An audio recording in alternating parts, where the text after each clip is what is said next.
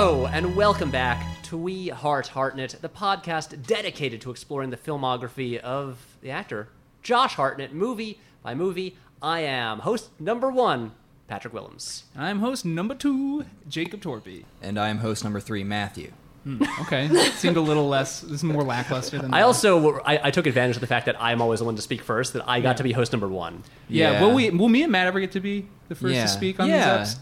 We'll let the listeners decide. And listeners, vote. I should tell you right now, they're bad at speaking, and I'm way better at this intro. Whoa! And There's literally hours of audio proof that we are actually that. Like, trust speakers. me, you don't want to hear them do the intro. It would be very bad for everyone involved. But It'll be enough good. about us, because we have a guest. We'll talk That's about this right. later. A guest, a good friend of ours, friend of the podcast, friend of ours, collaborator of ours. We are joined by actor Comfort Clinton, who you may have seen on television shows like Billions, on which she recently got fictional TV married. Mm-hmm.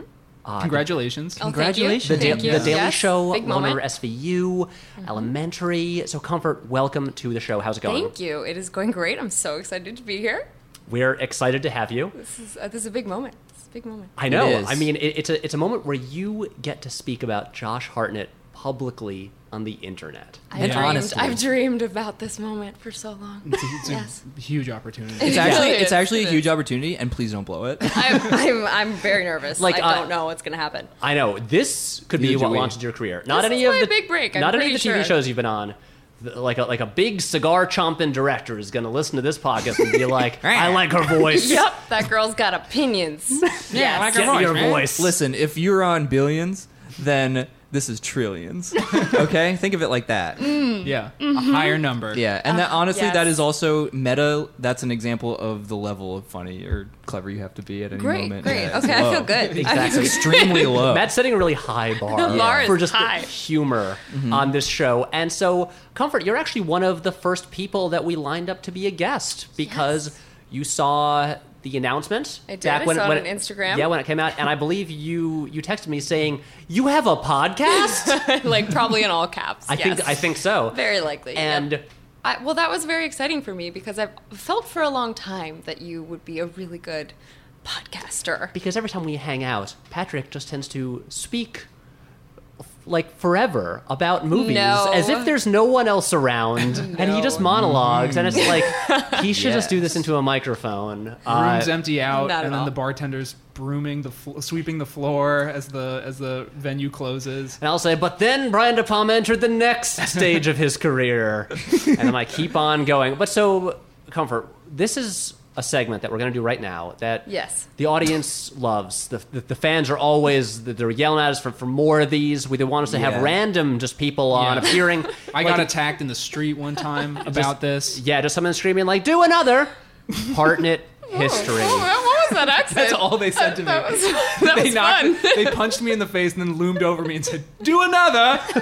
And then they laughed. more Hartnett histories. You want to know my Hartnett history?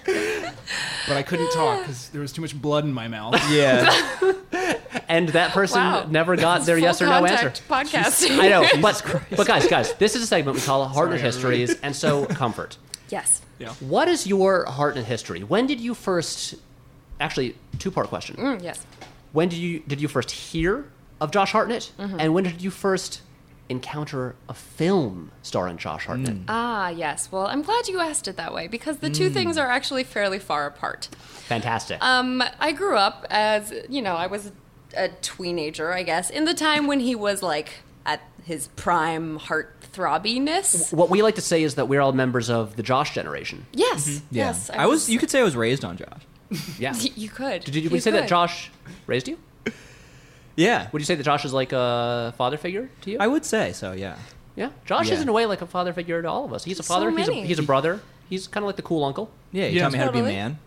Exactly. But so we're the Josh generation. Yeah, he taught me how to be a lady, obviously. No, well, actually, like, I had a lot of friends in middle school who were very obsessed with him. Right. And I remember thinking at the time that he probably changed his name because, like, how could his name be Hartnett? Like, you're a heartthrob and your name is, like, a thing where you could just put a net out and rake in all the hearts. Like I that's know. crazy. Yeah. I know. It just doesn't It's happen. too good, and Josh too is a cool good. first name. You get caught Good branding, in the really. Hartnett. Yeah. And But- then and the fact is that his name is Josh Hartnett. But it's real. I know. Joshua Just some people Daniel just Hartnett. walk in Yeah. the light. You know. Or as they say on Wikipedia, Joshua Daniel, in quotations, Josh Hartnett. Yeah, Josh, just in case you didn't know the two nickname for friends, Joshua. To his friends. He's one of those Josh. guys that seems born with too much. Like, God gave with you both know, hands. yes. Yes. Yeah. Yes. His cup runneth over. Okay? He's like John Hamm is the other guy I think of, who I'm just like, chill. Yeah. And Chill his out, name's dude. John Hamm, which is Yeah. funny. Why can't you True. be bad at singing, or not funny, or not good at sports? I think we don't. Josh is not good Not a at great singing. dramatic actor. Well, we don't know. We We don't know that. has Josh ever sung in a movie? Not that one. Not one we've seen. Maybe he sings in Bunraku. Yeah. He could I hope sing in so. Bunraku. I hope so. Sorry. Oh, we're- no. We're butting in, and we want to know about your Hartnett history. So Okay, you're okay. you're Where were we? you're a tween, His name. Yes. and your friends. My friends they were love obsessed Josh. with him, and so I definitely but let's be clear, all of this was based pretty much solely on what he looks like, because none of us had seen any of his movies at this Sure. point. Like, we were not going at 13 to Black Hawk Down. It just wasn't. It just wasn't happening. The tween girls weren't doing it, or Yep. my friends weren't anyway. It is funny how he was in surprisingly few movies that were Yes. accessible to like younger teenage girls, because like a thing that we've talked about before is that in Josh's career we feel like he lacked The Notebook. Yeah. Like the movie that teen girls are going to watch at sleepovers. And Right. actually, when we had my sister on the show, she talked about how at a sleepover when she was in high school, they watched Wicker Park and were confused. And that was kind of the closest he got to like the teen girls sleepover movie. I mean, maybe Yes. 40 Days and 40 40 Nights. Days and 40 But Nights. that's also But an that's R-rated rated R, film. yeah. And And there's a sea of boobs in that movie. Yes. There is. Yes. Disgusting. It's Yeah. weird. It's so awful. Yeah. But so you didn't really see many Josh So movies. no, this was based Yeah. purely on probably like, manufactured posters that they gave to tween girls. He's the person you need he's- to know about now. Right, exactly. This is what's hot right now. And then eventually I saw him in a movie. I rented Blow Dry. Yes! Yes. Blow Dry. One Blow of Dry. our favorites. Yep, It that was my is. first actual, acting Hartnett experience. You are maybe the only person on the planet to ever say that. I stand by it, and I'm proud. Did you Very like proud. what he was doing in that movie? I think so. Well, I we have to mean- also We're talking say about at the time. what was at that age. Yeah, exactly. Right. What was your opinion? Right. I remember just being like, oh, he's very attractive, which I already knew. Alan Rickman has an So- oddly attractive American son. Yes, Yeah. yes. But it was, I don't know, I remember being entertained by it, I guess. But like you said, I don't, like when I found out you were doing this podcast, I was like, oh, Josh Hartnett, like teen heartthrob. And then I started to think, like, what was the rom-com that I know him from? But there really Teen wasn't Heartthrob one. Where? That's That- the real question. Exactly. I know. where? And it's like the only real rom-com he did was 40 Days and 40 Nights. Yeah. Which is weird Which because is- he's just really stressed out and high-strung the whole movie. Yep. And what we Yeah. talked about on our previous episode is in Lucky Number 11, there's kind of a rom-com within that movie that we think should have just been the whole movie. And you know who? And it was with your best friend Lucy Liu. Oh, Yeah. Lucy Liu. She's Yeah. a wonderful person. Really? Yes. great. That's yes. great. I just saw loved her in the Netflix original film Set It Set It Up, Up. which is real good. Yep. Wait, I so- auditioned for that. Yep. Yep. Wait, I did. what role? Yeah. The bitchy model girlfriend. Yes. Oh my! Yes. You would have been. You I would have know, been mind good blown. at that. Yeah. Yeah. I'll take that as a compliment. You could have done that. I guess. Yeah. Oh, you would have been so good You as would the have been bitchy so model good as girlfriend. bitchy model. Yeah. Oh, they should I'll have cast take it. you. I'll take it. It is a well, compliment. the girl they cast was great. It's all good. She was it's all fine. good. She was It's all fine. good. Were you She's like fine. Lucy? Remember when I was a dead body? And try and get an edge on the other people? I should have. Actually, what? Never got to that point. Were you just a dead body on Elementary, or No, I had a longer line first. Apologies for not being familiar with all of your work. That is okay. It's Oh, I all don't know right. anything about anything. I'm happy Except to the movie explain. we're talking about, Happy kind to of. tell you. Yeah, no. So I had like a line, and then I was just dead. Did you get to It was a have good line. Did you have It's like what was your one- line? I don't remember, but it was a good line. Did your Oh, so- character deliver it and then get murdered? Yeah, get and killed. then- Later. and- Wait, oh, later. do you die on camera? No, she You don't- comes and finds my So body. you don't get a death scene?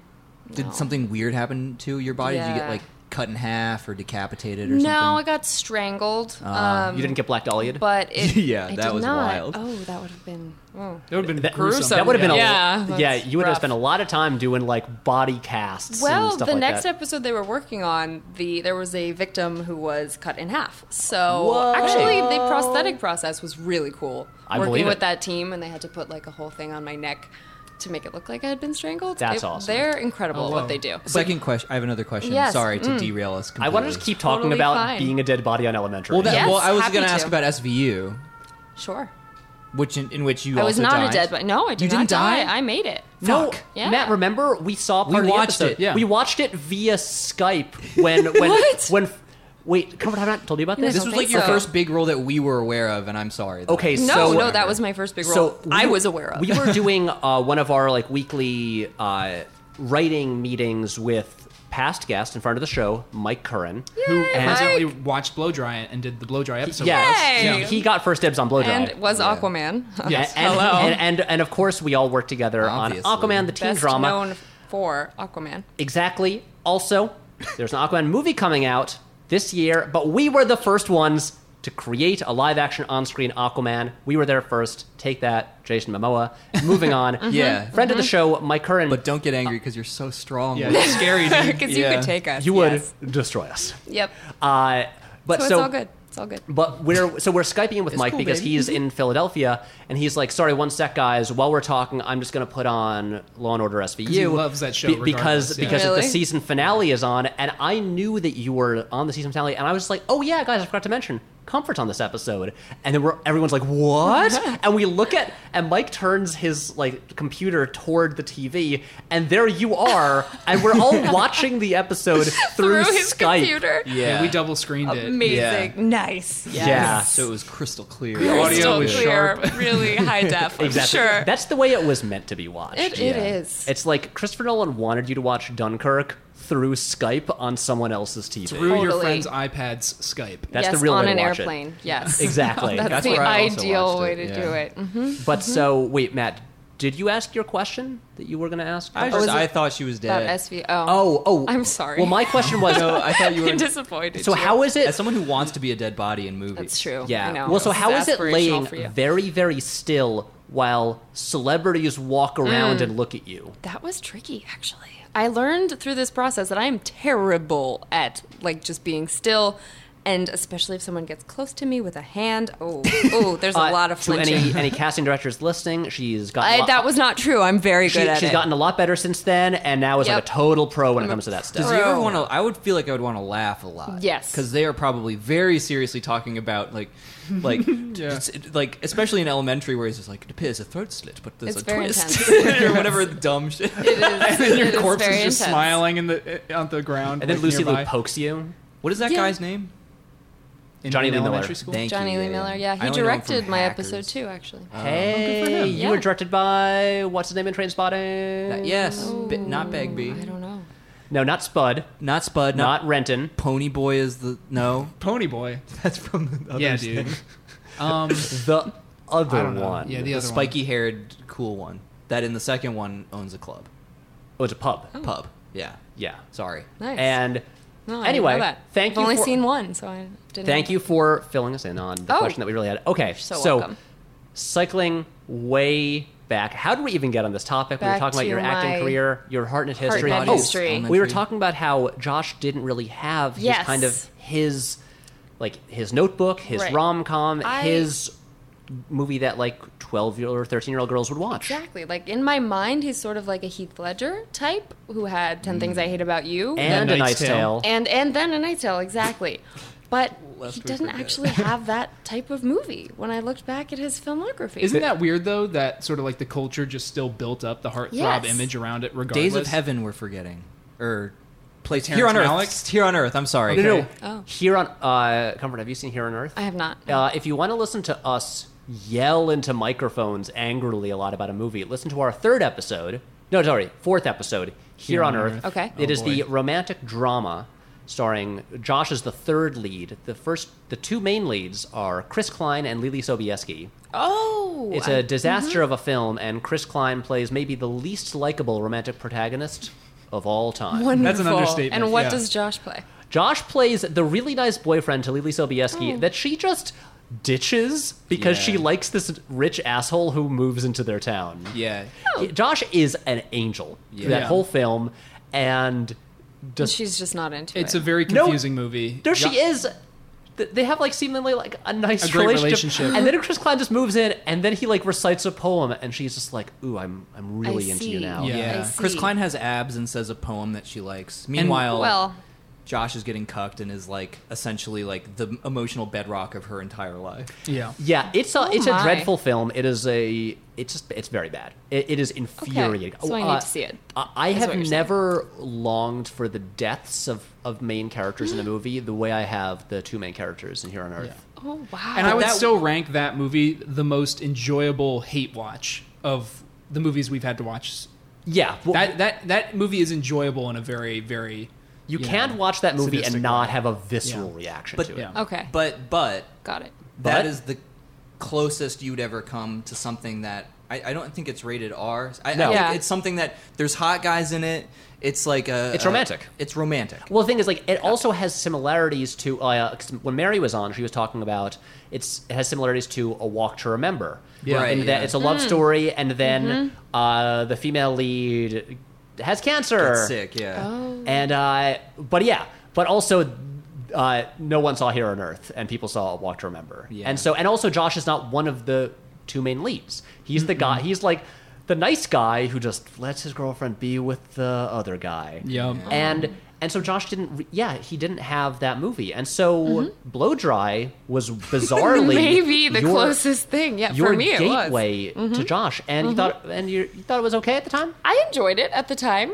I thought maybe I don't remember exactly now, but I remember thinking it was a little strange, but that it was entertaining. Have you seen it since then? No, I haven't, which I actually need to would love to do. It is fun. it's a weird movie. Yeah. Yeah. It's a very weird movie. Yeah. Also, listen to our episode as a nice companion piece to it. I will. You're doing a lot of I that will. sort of like Marvel, back at issue 37. for Exactly. whatever. And More information. to understand this reference I'm making, see this previous episode. Blow Dry is fascinating. But so that was the first Josh movie you saw. But you said Yes. you have a two-pronged answer. Well, I mean, the other part of it is the first movie I saw in theaters, I think, was The Black Dahlia.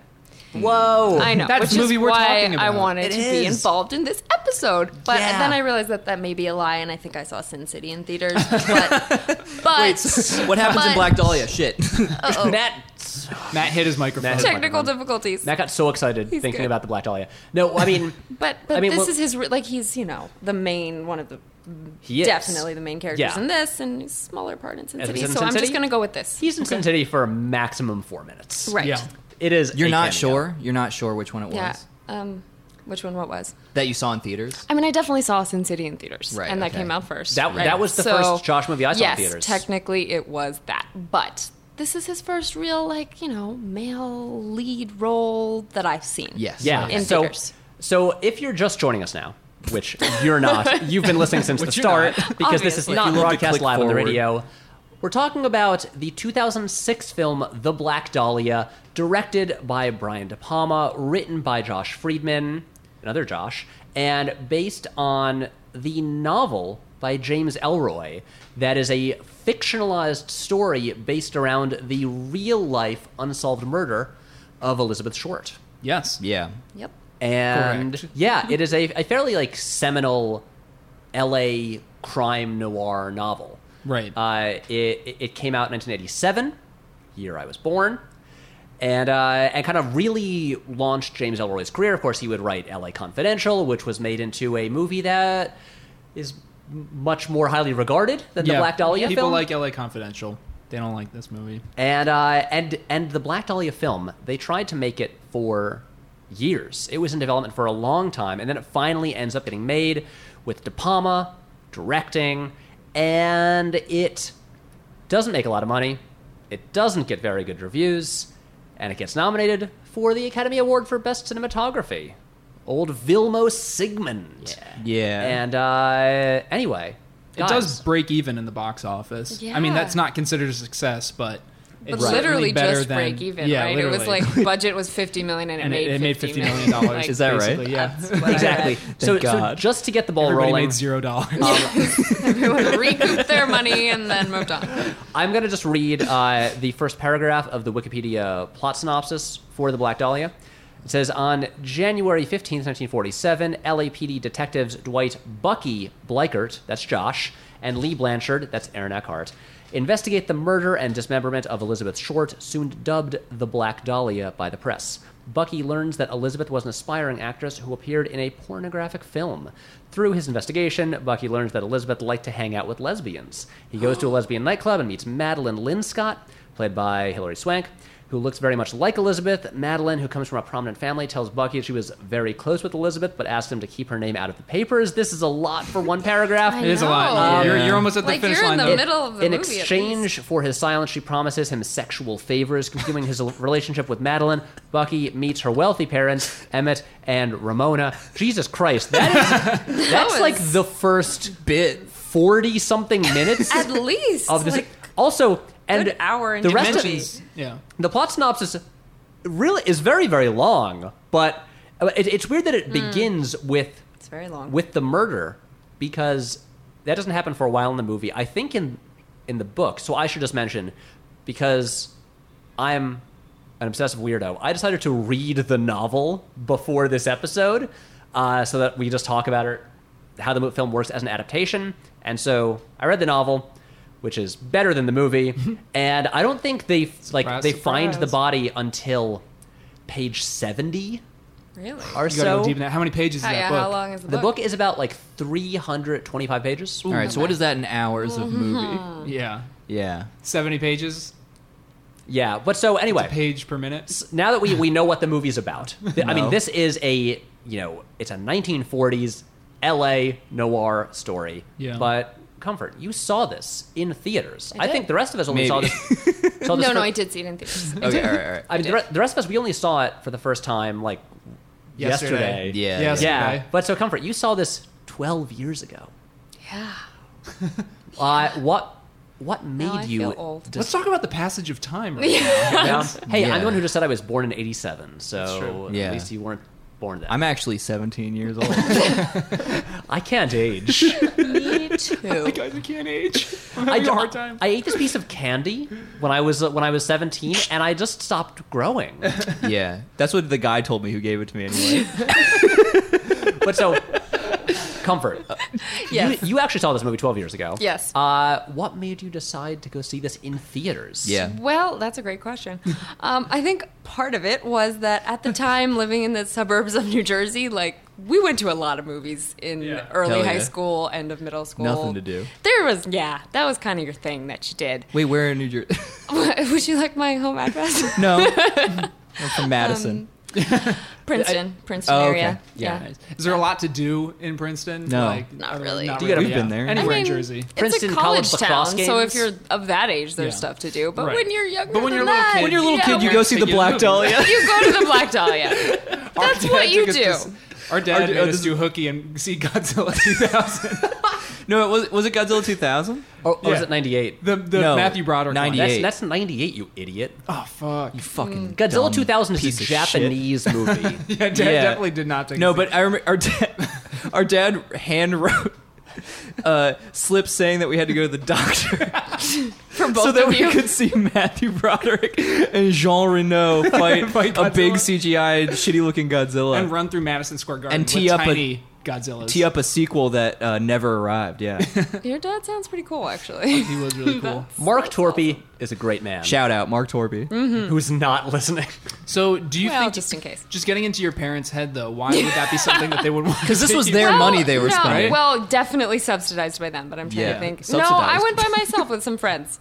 Oh, Okay. Yeah, like I don't think they came to this. No. And with me. one of your friends like, It's rated "Ooh, R." It's got that Josh Hartnett in it. Well, we were really cool. No, I have no idea how but I don't think my parents came to this with me. I'm sure I went. Yeah, with well, You were- bought tickets to were you Nacho set- Libre, Yeah, but then you that's snuck probably into the what Black happened. Dahlia. You know, right? guys, Yes. I did that once in 2004, And then also saw Nacho Libre. Obviously. Yeah. In 2000, you know, guys, Double want to know how much of a badass I am? In 2004, I went to the movie theater, and I really wanted to see The Incredibles. Nice. But it was sold out, so I bought a ticket to The Grudge, and then I went to see a children's film instead. Wow. That's really cool, dude. I know. Reverse psychology or something. Exactly. No. Yeah. Well, you know, I'm using it loosely. And so do you know what? It was just like a movie to see. I think so. And obviously Josh Hartnett. I mean, like, heartthrob. Was it really? Yeah. Was it that? Like, I think all that you might and have your been part of friends? it. And for whatever reason, I did actually know about this crime, this Yeah. case, Really? before the movie. Yeah. That's I interesting. don't know why. I Yeah. have no idea why. Yeah. But it had come up. Are your I mean, parents yeah. like into murder mysteries or anything like True that? crime. Yeah. My dad reads a lot of those, like, you know, Yeah. books, but I don't know if that Did you was read why. true I crime books truly at have the no time? idea why. Yeah. No, now I'm obsessed with true crime, but at the time, definitely not. Well, if you So want, I will interesting. say, now that I've seen this movie, if you want some sort of fictional, mildly true crime, I would recommend the Black Dahlia book. Yeah? It's Okay. I will say, so we should just say now, I'm not a big fan of this movie. Not I'm a fan. I'm not a Yeah. big fan. Comfort? Not so much. Not great, but I will Did you say, have a blast in the theaters, or were you I, dazzled? by What did you it? think at the time? remember being fairly disappointed. Even as a child. I'm sorry, Josh. I mean, she wasn't that young. I wasn't that Yeah, young. we keep saying her This parents is- are too yeah, young, but it's I like- mean, She was a teen. I was an older teen. I mean, yeah. How old do you think Comfort is, Matt? He thinks I'm 17. Oh, I'll I'm take 17, it. so I'll I take don't it. It's fine. I was a little baby. Remember the candy Matt ate? Yeah. Yeah. I Yeah. know. This So is you an weren't interesting crazy movie. about it, but I will I say, wasn't.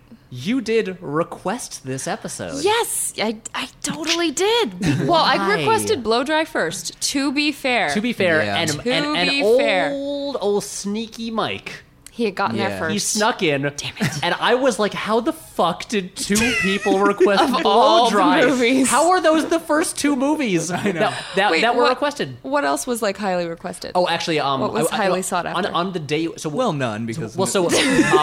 so Mike had blow dry lined up before we even announced the podcast. Wow. But on the day He really beat me. Okay. on the day it was announced, dude. you were one of the first people to get in touch, Yes. and then my friend Sid, who was on last week's episode, requested Lucky Number 11. Okay. And then all the other people did request that as well, but like that was the first. That's the most requested. Yeah, and that was the big one. Not like Pearl Harbor or Surprisingly, Black Hawk no. Down. We didn't No. have None of the big names, We really. didn't have a guest on Interesting. Pearl Harbor. I mean, we haven't had that many guests, and we actually asked our friend Scott to be on Black Hawk Down just because of previous acting stuff that he'd done. We thought that he could bring some perspective on like playing like military characters. Oh, okay. And to that, but yeah, it was very surprising that Blow Dry came up that often because I'm like, how do Hey. people even know what this movie is? I have a question. Wait, we were talking about Comfort being on the show. She didn't finish her answer. Oh, about why sorry. she requested Black Dahlia. Oh, no, it was simply because this was what I remembered it to be the first thing You'd seen of it? his that I had seen in theaters. And Oh. now I know that I saw Sin City first. Okay, but- see, I really thought that you had like okay, what's Comfort's like big like take on the Black Dahlia? Like, Oh, I what- have I assume she hot has so takes much on to this. say about no, it. No, Oh, it's I that you don't. saw it. It's that I saw Yeah, it. you weren't and getting that. That's why I had a of question. his movies, I have not seen that many of his I mean, filmography. well, we've seen. A lot. now, all of now them you've up to seen here. a lot. We're yes. we're very well versed, but until this podcast, we hadn't seen a lot of them. Yeah. Yeah. Most of Well, okay, so my question is, Pat, you're the control group because you've read the book. So you Yes. read the fully told narrative as typed out by the man himself, James. James. Jane. Jamie. James, Jake, I like to thought call you him. were in agreement with me. I saw this yesterday. When did you watch I it? rewatched it this morning. This morning. Yes. Okay. Okay. We're all Did fresh. you were you able to follow the plot? No. Me neither. Me neither. Just no. Thank you. Pat is the only one who Categorically no. actually felt like there was a story because he had sort of like built the framework that the author had Well, already right. written. Because I was watching this last night, and I was actually really. When you guys just mentioned before It's nonsense. we got a mic that you were like, yeah, this plot was incomprehensible. I was like, oh, really? I Well, think you know that what the makes sense based on what I've read online. That Yeah. if you've read the book, this is Right, more well, understandable. You know what Because- the problem with the movie is? And, well, just to speak a little generally about why we're so befuddled as to what was actually going on, is the plot might not be incomprehensible, right? But Well, I don't think it isn't comprehensible. right, It's like just- if we sat down and paid very, Convoluted. very close attention to the movie, we should be able to get it. I think that the movie is just doesn't make anybody. I mean, I think I can speak for all three of us. None of us were interested enough in revisiting or like pausing and going, "Wait a minute, what did they talk about in that last I scene? did that Let's go once. back." You did, And then was like, that wasn't worth it. I still don't because understand. the movie is so deadpan, and I think we all thought it was kind of boring. it's so boring. Sorry, it's a little boring. I really, And so I the just last didn't wanna 20 go minutes, back. I felt more engaged with it. But up until I mean, it then, gets no. really melodramatic in the last 20 minutes. Exactly. So Well- that's when you're sort of like, oh, let me tune back in to what we're doing here. Yeah. Pat, you But were other saying than they that, no. tore an hour out of this thing. Okay, can I actually get into the behind-the-scenes stuff? Please. Well, in terms of like the development of this project, because I think it is really interesting. Just in terms of this movie, almost turned out so differently. Sock it to us. So, in 1998, before a year before Fight Club even came out in theaters, David Fincher signed on to make this movie. So Fincher was developing He's a it cool from the choice. late 90s onward, and this was his plan. And as you might remember, Fincher has that weird gap in his filmography between 2002 with Panic Room and then 2007 with Zodiac.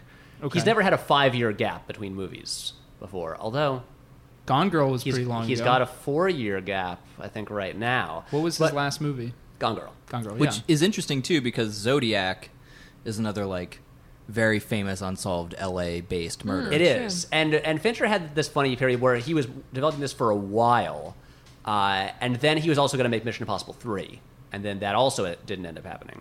And Fincher, with the same writer, Josh Friedman, who is the sole credited writer on this, they wrote this. I found this interview with Josh Friedman where he talks about basically working with Fincher to make this script that was like 200 pages long, but that was, and by the way, if you're not like a person who knows about like screenwriting stuff, the general average is like a page per minute, and so scripts are usually like 100 to 120 pages long. Right. And so the script was like 200 pages long and was the entire novel. Like it was just, their goal was like, just tell the full story. Put it all in there. And that was the plan. And apparently Fincher wanted to do it in black and white, but wanted it to be like a 3.5 hour long movie just to make that, just like fit the whole epic saga in there. Whoa. That's kind And of cool. then- 3.5 hour and- black and white version of this. That sounds I would rad. watch that, yeah. And then, Fincher famously being a guy who isn't into compromising, when the studio was like, no, make it shorter, he was like, I'm out. He And learned so, his lesson from Alien 3. yeah, exactly. And I mean, literally after that, I mean, clearly there's a director's cut of Zodiac, but Fincher has not compromised a lot over the years. And then De Palma comes in. And apparently when De Palma comes in, they cut 50 pages out of the script. And then apparently the original director, De Palma's director's cut, was 3 hours long. And James Ellroy, writer of the book, apparently really liked that 3 hour long version. And the book that I have is an edition that was published shortly before the movie came out with a new afterword by James Ellroy where he talks about the movie. And he's very positive talking about it. He's very positive about Josh Hartnett in particular. But then As he should the be. movie that comes out, and the movie is a 2 hour long movie, not the 3 hour long De Palma director's cut, and Ellroy is no longer a fan of it. But also, the cast could have been very different. Yeah. Apparently, like early on, I think when Fincher was working on it, they offered the two lead roles of the detectives Bucky Bleichert and Lee Blanchard to Brad Pitt and Tom Cruise, which also seems like kind of, You can see them trading down now that you know that. Yeah. Where it's like, who's blondie and kind of right. dark haired? Well, Wikipedia has a couple of the other alternates. as Exactly, well, but yeah. like apparently like that they were never signed on. But Right. but Josh was signed on when Fincher was going to do it as well as Bucky Bleichert, and he was in a co-star with Mark Wahlberg. as Marky Mark? as Lee Blanchard. He actually would have been way better at Lee Blanchard. Yeah. Yeah, I could definitely see that. And then like a lot of other people were offered lots of different roles. Ava Green was offered Madeline. Okay. But she didn't want to play another femme fatale character. Okay. And Fair. and yeah, they Yeah, just fair enough. it's definitely a thing where they like Josh is like the one constant. He was on straight through, but it seems like a lot of the other roles were offered to a bunch of. Or actually, the funny thing is, Wahlberg dropped out. For The Departed? No, Oh. Because he's great in that movie. he is that one of his best performances. No, Wahlberg dropped out because of conflicts with the Italian Job sequel that didn't end up happening. It was going to be called The Bolivian Job.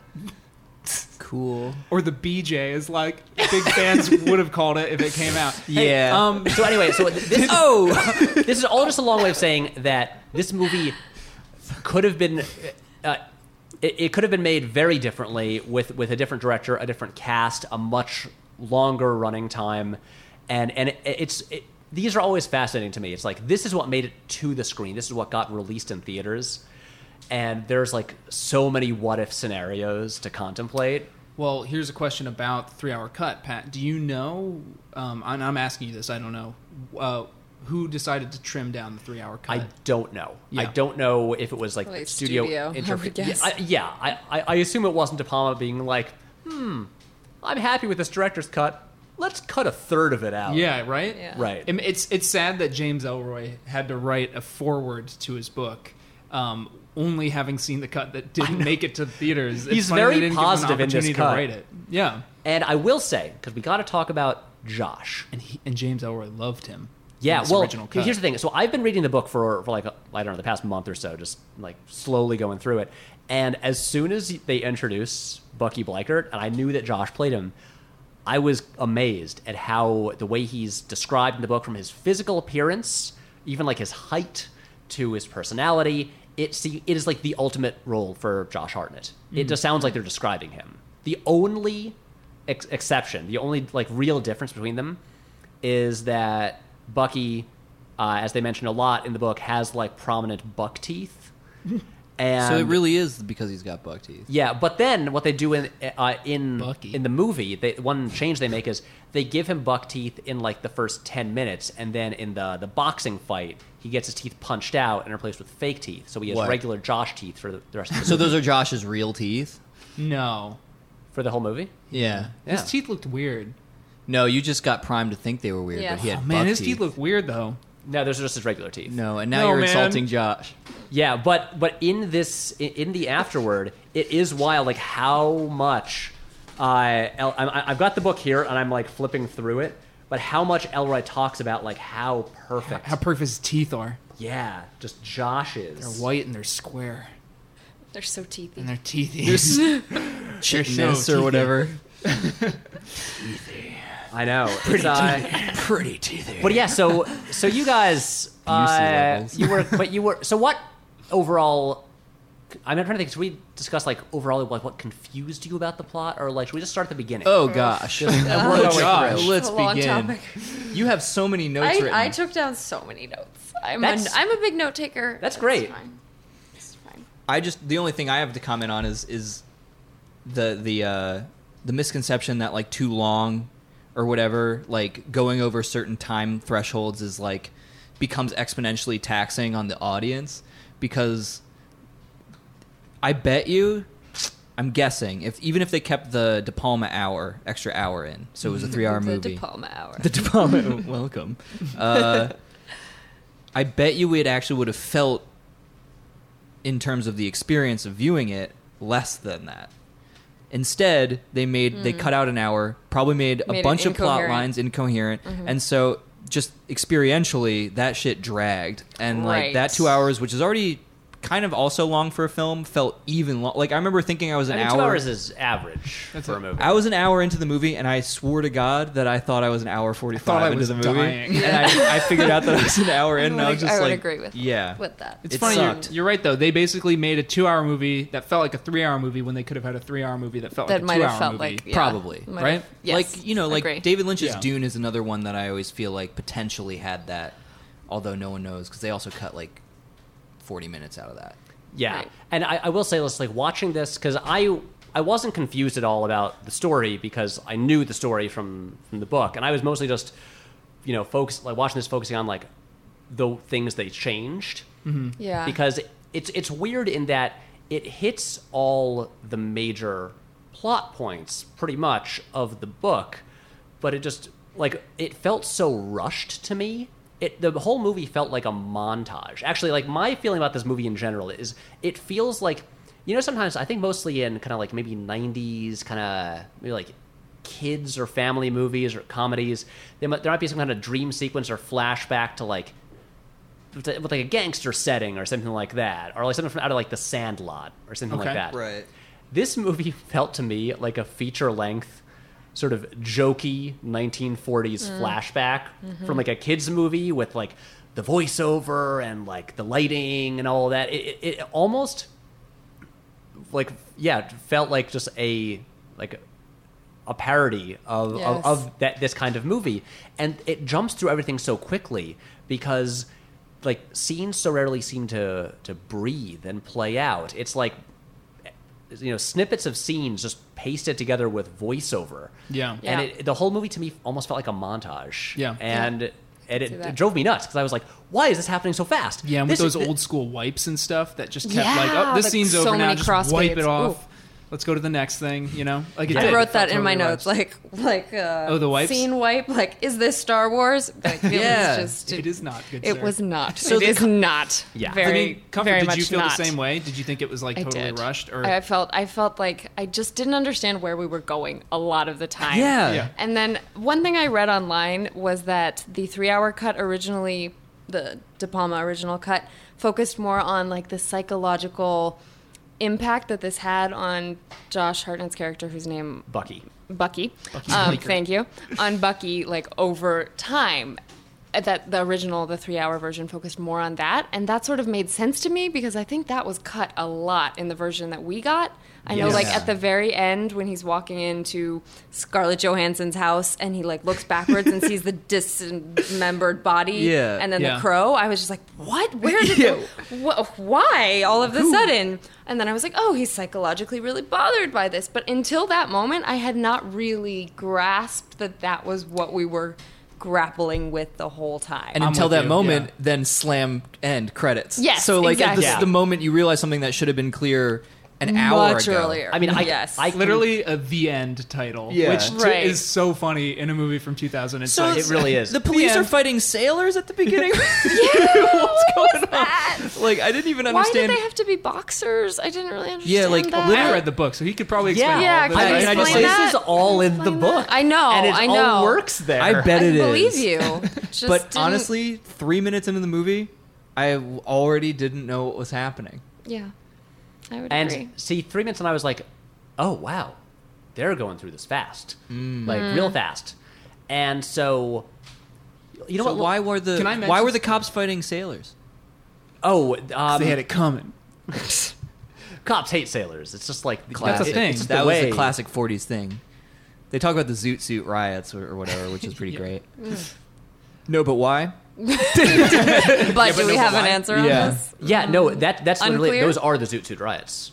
That's what's happening. Yeah, Sailors are fighting cops. I mean, I can't. I and think Zoot Suits. I can't Folks remember in what Zoot it suits. happens, but the idea is that's like a flashback in the book, and because the book is like the movie, all narrated by Bucky, who is Right. Josh, and yeah, and it begins like him talking about he's just this kind of like he's this cop, he's kind of like ranked, kind of like lower down. He doesn't really have any friends or family. His father is this German guy who with increasingly severe dementia, and he Right, there's this also one time. not explored. Yeah.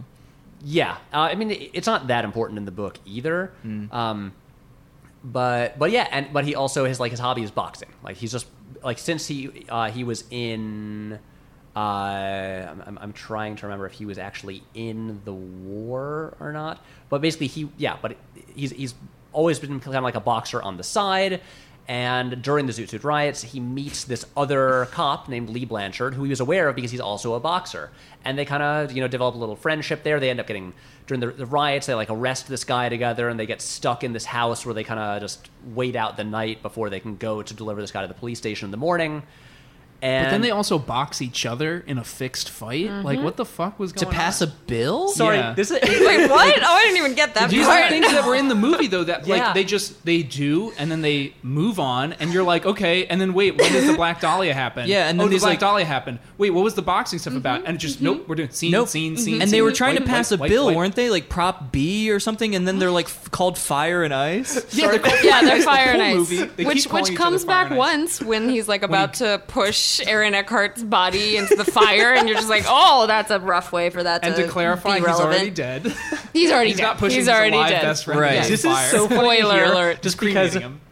It's like I just knew all of this already, Mob and cremating. like I'm watching this and I'm thinking they're rushing through it, but the way it went was since like Lee Blanchard, who is Aaron Eckhart's character, is already this like respected detective, and because he likes Bucky after that experience, after they like meet each other during these riots, and then Ellis Lowe, who is like the assistant DA, is trying to get this police related bill passed, and so their idea that the public is going to vote on, Right, and so the plan is to have this kind of big publicity stunt where they'll have these two cops who are boxers and hype it up a lot, and just as this big public event.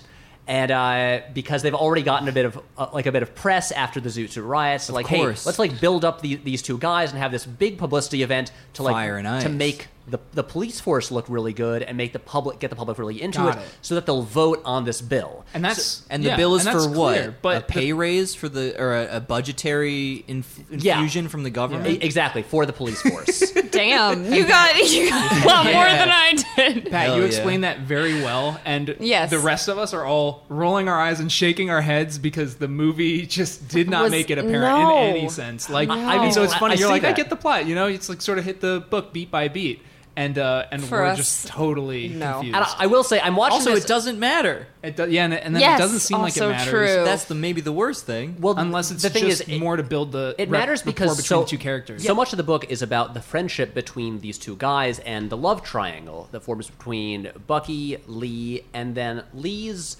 sort of girlfriend, Kay. Right. And Played that- by Scarlett Johansson. Have we said that yet? we have not. Yeah. Who ScarJo. began dating Josh when No. they met on the set of this movie. Yep. What Yeah. a Hollywood couple. Exactly. Wild. But then so it's about that. So that the kind of triangle between them is kind of like the key thing, and that's what this sets up the early part of the movie / book, where they do this. They have this boxing fight, and then through that, even though they're fighting each other and it's basically a publicity stunt, they really respect each other, and that they because they're so evenly matched, and then because of that. Bucky gets this promotion to become a detective and join the Wait. They're not evenly matched. No, they are. In the movie, it seemed like it was Bucky needed to throw the fight, and so what he did was, because he knew he was better than Aaron Eckhart's character, he beat the shit out of Aaron Eckhart for a little bit, and then pulled back and let Aaron Eckhart knock his front teeth out, but having, done the requisite amount of punching and beating up Aaron Eckhart to prove that he was the superior fighter.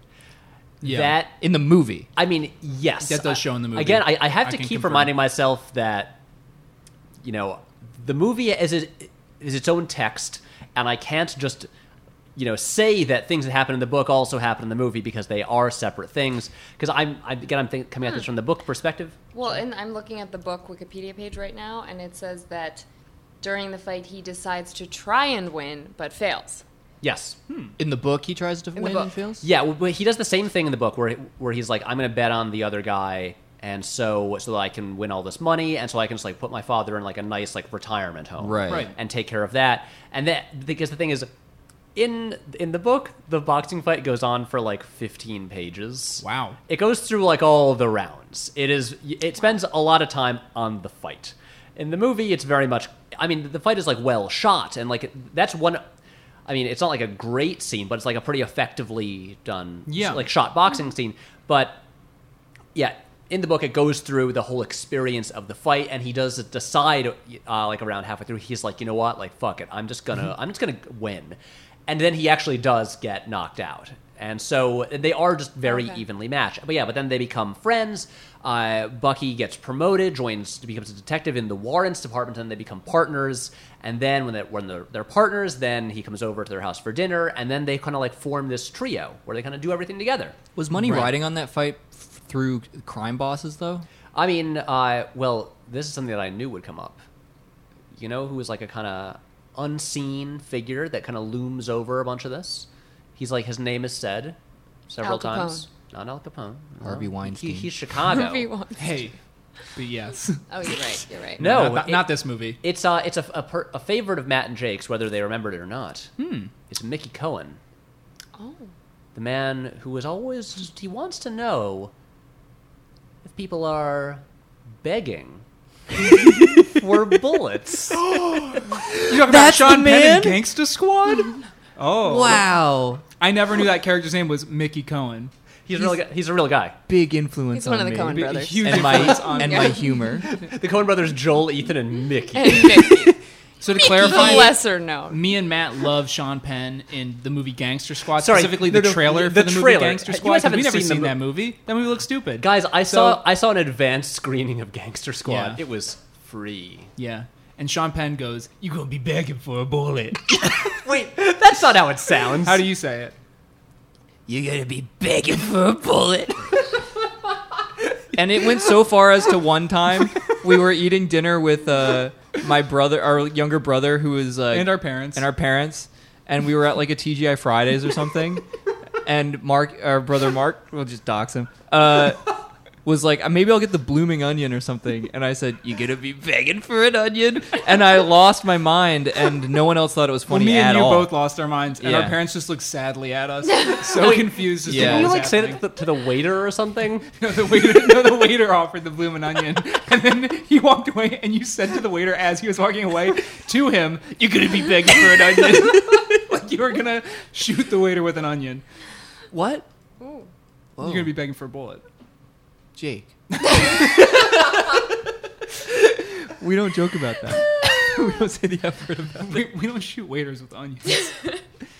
All right, So guys, So. see, as Brian soon De Palma. as, hot soon as in they here. mentioned Mickey Cohen, Oh, see, I was excited when Mickey Cohen came up when it was mentioned. Because I was like, whether or not Matt and Jake realize this, this is an opportunity for them to to say quote our their favorite line in cinema. Oh, thank you. Yeah, because you have to remember, to comfort, that movie came out in I think it was like early 2013, and so this is like 5 years of Matt and Jake saying, wow, yes. begging for a Begging bullet. for a bullet. Yes. But Yeah. no, but Got it. Mickey Cohen kind of ran a lot of the LA mob. There. Okay. And so the mob is like, because everyone's kind of, there's corruption everywhere, and the mob kind of, they're like putting money on the fight and stuff like that, but it's not a mob organized thing.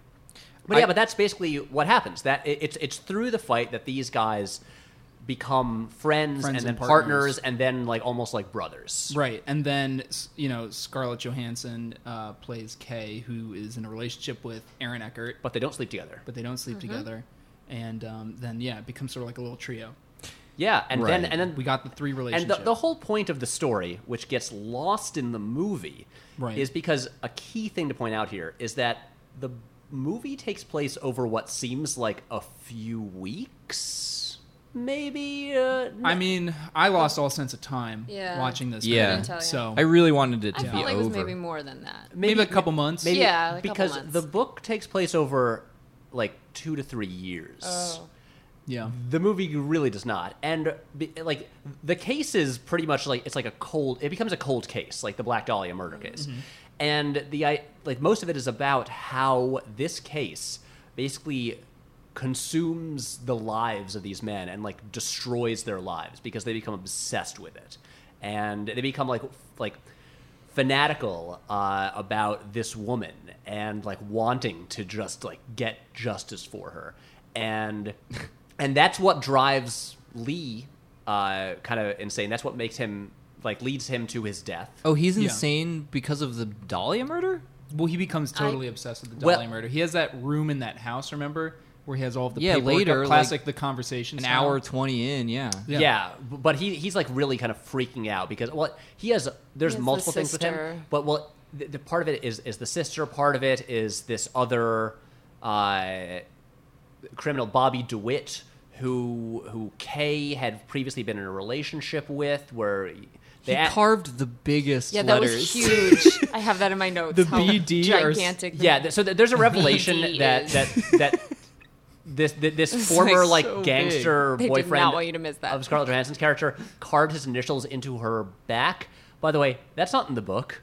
In the book, it's that she has some scars because he was like a terrible person and abusive, but he did not carve his initials into her body. So Yeah. much real estate, though. Like, so yeah, much. I mean, it's so big. It's so big. Yeah, a that third of her body is Yeah. just BD. Yeah. That was Yeah. a big choice. But and then the big thing is like in the book, I know I'm just jumping through the plot. We'll get back to like the early stuff.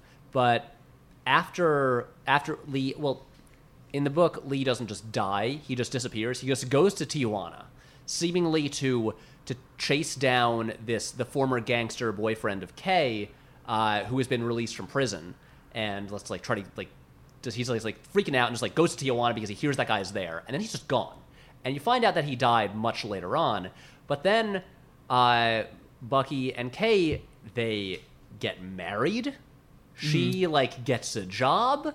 Then their marriage like over a year like falls apart as he becomes getting increasingly obsessed with the Dahlia and he can't let it go and he's just like losing his mind. And so much of this is just gone from the movie. They just condense it all so that he's just trying to solve the murder. Yeah. There's none of the like mental deterioration No, that I is didn't get that such a at key part of the all. book. Yeah. It sounds like that's very important. It's important and it's good. It's like it's a good Right. book. It's a good book, and this is like a weird sort of just like montage version of it. Yeah. As an Yeah. actor, like, I mean, were you aware you were aware that the hour had been excised, right? Not until after. I decided not to look at any of the Right. trivia stuff until after watching it. But once I did, that made so much sense. Did anything to me. stand out to you in anyone's performance? I really enjoyed, and I know that she got a lot of critical praise for it, so this is not saying anything new, but I want to say Mia Kirshner is Yes. her name, who played the Black Dahlia herself. I thought she was, like, really, really great in this. Just very, like, honest and raw and very compelling, I thought. Yeah, and also she had to do the kind of tricky thing of acting poorly because Yeah. a lot of so that's Elizabeth Short, the titular Black Dahlia. Dahlia. And she largely exists in the movie through old videos of her screen tests because she was trying to, start an acting career. And yeah, she has, but she also wasn't going to make it because she wasn't a good actor. And yeah, so she has to do the thing of like acting, just pretending to act bad. Yes. And I thought in a movie where the performances are all over the place, Very much. I thought she was very good. I did too. I think, She evokes the yeah, world agrees. because by poorly acting, she does another very difficult thing, which is that like she's very compelling because and she held up her end of the bargain. I feel like as an actress, like Yeah. she evoked a character who would maybe elicit some kind of obsession from somebody Sure. Yeah. because yeah. she's sad. She's very Yes. sad. It was She's like very vulnerable. Like, Yeah. you get that, I think, from And- her scenes. because you were saying the music also like everything just felt very like satirical almost like they were making Yes. fun of the concept of a noir, and then they would play her scenes out as to kind of remind you why Josh is doing stuff because it's unclear Yes. a ton of the time. It's a very effective. I don't know, like, but it's very serious. Like, it Yeah. doesn't feel at all tonally in line with anything else. I will say that the screen tests were a device added for the movie. Okay. You don't get those in the book. That's a Brian De Palma full-on quirk because he Yeah. does the screen test in at least 3 or 4 of his own movies. you Right. know? I mean, Really? Yeah. any way Oh, for people to interesting. watch people. Yeah, Yeah. he'll He's just real into. shoehorn that right in there. Yeah, because Yeah. And, I read that they don't actually exist. That she, I guess, Yeah. had told people she screen tested for a bunch of movies, but no one has ever found. Yeah, the book has a any lot more of of the them footage. talking Yeah. to her sort actual of, person. of her sort of like roommates and like other girls she knew, and you find out a lot about her, like the web of lies she would spread about like, oh yeah, like I was in this movie or shooting this thing, or like, oh, I know this one producer and stuff like that. Interesting though that it wasn't in the book. Yeah. Yeah. I mean, you can tell it's a De Palma thing too because he's the man behind the camera in those scenes. The voice that speaks to her. That's him. That's Brian De Palma. Yeah. So He it's sounds clearly so just like a little. doofy. Yeah, he's got like a little bit of a lisp, and he's sort of like, yeah, he's a little bit of a doofy character in real life. If you've ever seen any interviews with him, he's kind of funny. Exactly. And so we should actually start moving our way through the story, because there's a story to this. So okay, so we've pretty much gotten through like these three people kind of coming together, and this whole stretch of the movie, through like the boxing fight and through like them all meeting each other and like having their first dinner and becoming partners and stuff like that, and when they're like off dancing at like the New Year's Eve at the turn of 1947, this plays like one giant montage. It's like a big old montage. It honestly, you know what it reminded me the most of? And I think a little bit of some of the cinematography is sort of reminiscent of it. What's that, Pat? It kind of reminded me of the opening credit sequence to Zack Snyder's Watchmen film. Interesting. Never watched it. Never seen Where they it. play the times they are a-changing. Yeah. Yeah. Wait. Wow. The people I haven't saw seen Watchmen oddly by myself, like in a theater when it came out, just because I was trying to like kill time. I think between getting a train or something like that. Yeah. I mean, sure, yeah. Yeah, It's, so I was there, and it was like late in its run. I think it was me and like one other couple that was sitting a couple seats ahead of me, and they were Couple? making out, and they didn't watch the movie, and I was like, "This is awkward." There's Perfect. making out like right Yeah. away. No, it was really uncomfortable. It was like literally just the three of us in the theater, and I was sitting a couple seats back, so I felt weird. At least you weren't right behind him. Yeah. You know, it was Can funny. you imagine? Of all of the seats seems in like the the best theater, seat, you right? choose there. One We're- time, I went to go see Blue Valentine alone, and there was a couple there, Oh no. and I was just like, buddy, I know this is the worst idea you've ever made is to go to this movie, Yeah. and it was, and Not his a girlfriend date was movie. just sobbing. Yeah, it's a really And he intense looked like movie. he was so mad because he thought it was like Blue Valentine. It looks like it might be The Notebook again. yeah, Gosling. like it's got to be good, Light right? rom-com. Nope. But the reason I mention this is so I'm not crazy about Zack Snyder's Watchmen. I think it's Right. kind of a fascinating failure. Yeah. But I will say Larry Fong's cinematography in that movie, it just in a lot of ways looks very similar to the way like Vilmos Zsigmond lights this movie. But also, probably the best part of the Watchmen film is just the opening title sequence, which is just this montage like going through history, and a lot of it is going through the 1940s in this kind of almost like romanticized, like 1940s kind of noirish look. Right. And again, it's a big montage, and I kind of got a similar vibe just from the opening 15 minutes or so of this movie, which is just skipping through like a montage. And I'm just like, slow down and give me time with the characters. It's just you're just jumping through it. Well, you When said does- it too. It's a movie where the main thematic crux of it is you're watching two men essentially become so obsessive that it destroys their personal lives. And it's like, for that kind of movie, you need a little bit of a slow burner, right? And you need scenes to linger. 2 hours is on enough time. characters. And that's what surprised me And so much 2 about hours it. is enough time. I'm not saying But that like the movie needs to be De longer. Palma's but- whole thing is like the recurring thing through so much of his work is obsession. Yeah. People being obsessed with whether it's solving a murder, whether it's Yeah, he's got a movie called Obsession, everybody. So exactly, and that's his thing. And I'm like, how did he just so severely botch a movie that's about obsession? You know what's funny? I actually was. I think I watched that De Palma documentary, Oh yeah, I still Um, haven't seen that. and so he talks about this movie, and it's he made like a funny comparison with this movie and oddly enough, The Bonfire of the Vanities, and he's just talking about two movies that he made where he's trying to adapt Like a beloved book. beloved book, and both failed.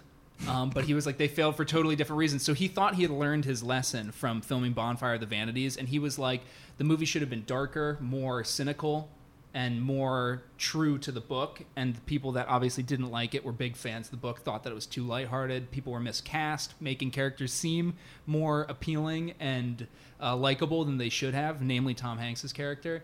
And he was like, basically the movie got critically panned. I didn't make any money. And even like fans of the book and critics who were just going to see the movie who hadn't read it, nobody liked it. He's like, I should have stuck to my guns there. And he's like, so I got this James Ellroy novel that I wanted to make.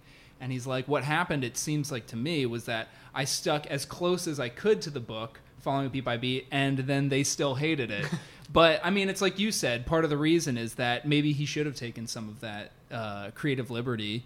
And, you know, you have to encapsulate the movie into 2 hours, but you don't want it to feel absolutely rushed. You know, is it still really the best way to adapt a book by just going beat by beat through the length of it? I mean, movies need to be condensed and sort of... I mean, you have all the events pretty much that happen in the book, but at the same time, you know, telling a story is more than just listing events. Yeah, exactly. And so a big question that I was wondering while watching this movie is, would this movie be better if... Actually... How are we going to fix it? Sorry, it would definitely be better. How much better would this movie be if you made these two changes? If you put it in black and white and you got rid of the music. Music for sure. Yes. Big help. The music drove me insane. Yes, The me music too.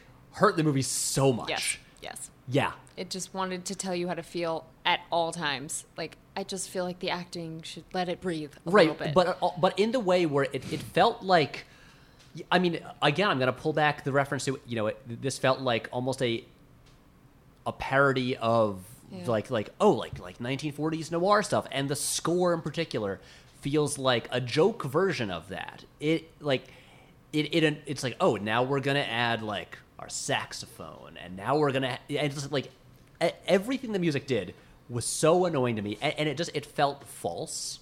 Yes. Do you think he was? Do you think De Palma was trying too hard to? Because I got this vibe very strongly when I was watching the movie that he's really just trying to, not even like that he's inspired by, but he's just trying to mimic like a 1940s classic Hollywood noir, like a 1940s, 1950s noir film, and he's using the exact same music. The way that even like the wipes we were making fun of, the way that the camera moves, the way that the acting was, it was just like, I think he's literally trying to mimic Well, the 1940s that's, movie. That's part of why I think the making it black and white would Might make have it more worked effective. better. Because I agree. also the thing is, it's obviously Vilmos Zsigmond is one of the greatest cinematographers of all time. R.I.P. You know, he shot everything from like Close Encounters to, I think, did he shoot Blowout or You know like better than I do. The Deer Hunter? Yeah. A lot of great. Why do you Bonfire think of the making Vanities. it black and white? Like, No, But here's the thing. here's the thing. And so, the movie sucks. I don't. Like, because what colors if it was black and white? matter. I know. You have also, yeah. And well, here's the thing then, well, because I'm sorry, you sorry. do your thing, but and then I'll do my the thing. reason I say this is because the whole thing is sepia toned. Yeah. And Yes. and it looks like it's intentionally a flashback. It's using the high school level technique for how do we make something look like it's set in olden times. I don't know. You put the sepia filter on it. Yeah. And the whole thing it's like beautifully lit, but the whole thing is brown. And it has poop. the sepia look. and you combine Like poo-poo caca. you combine the color palette with Shouldn't be so funny. with this music that sounds like a joke version of sort of 1940s noir music, and it really takes you out of the movie. And I think those two things combined, if you got rid of them, like I honestly was thinking like, should I just sort of like download this movie and then just put it into Premiere and just desaturate it just to see what it feels like?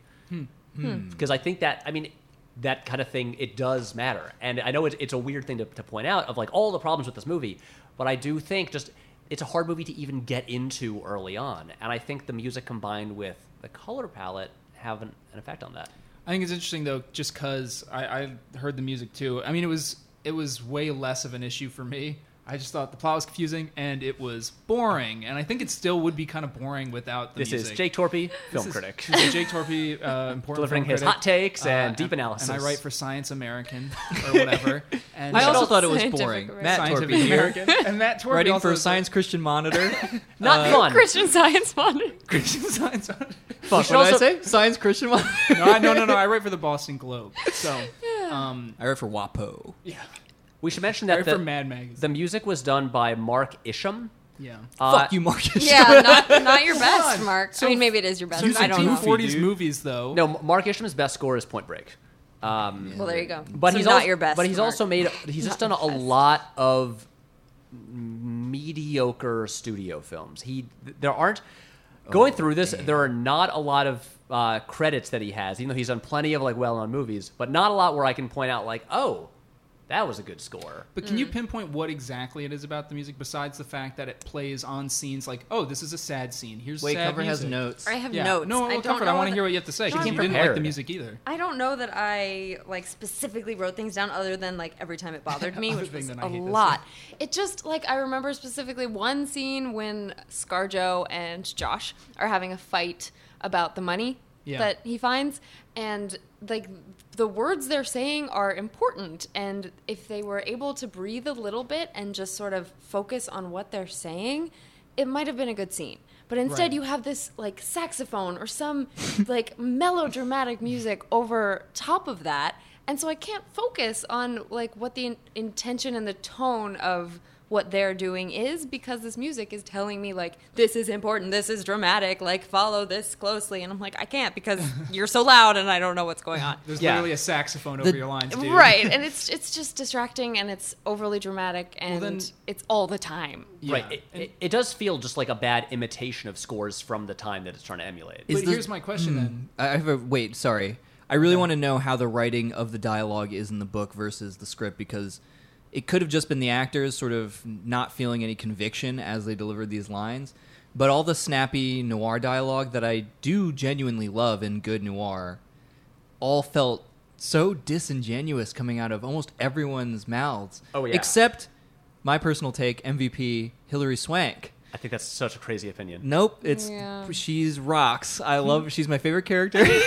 She's rocks. Dude, Hilary Swank's mom?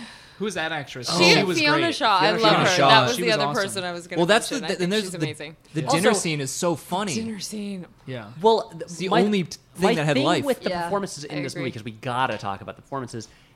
Every single person seemed to be in a different movie. Yes. Yeah. Like all of them. Like yeah. You know the one guy in the fuck. What right? You know when Hilary Swank's character's in shadow and you see Lee die. Yeah. Oh, the other guy, yeah. The other guy, the guy, The Georgie? Strangler? not the Strangler, the guy he throws up against the wall and questions. Josh does. Right. Oh yeah. Oh, Can I Oh no, wish no, some? that's I believe that's Bobby DeWitt. yes. Is I that think it Bobby is. DeWitt? Okay.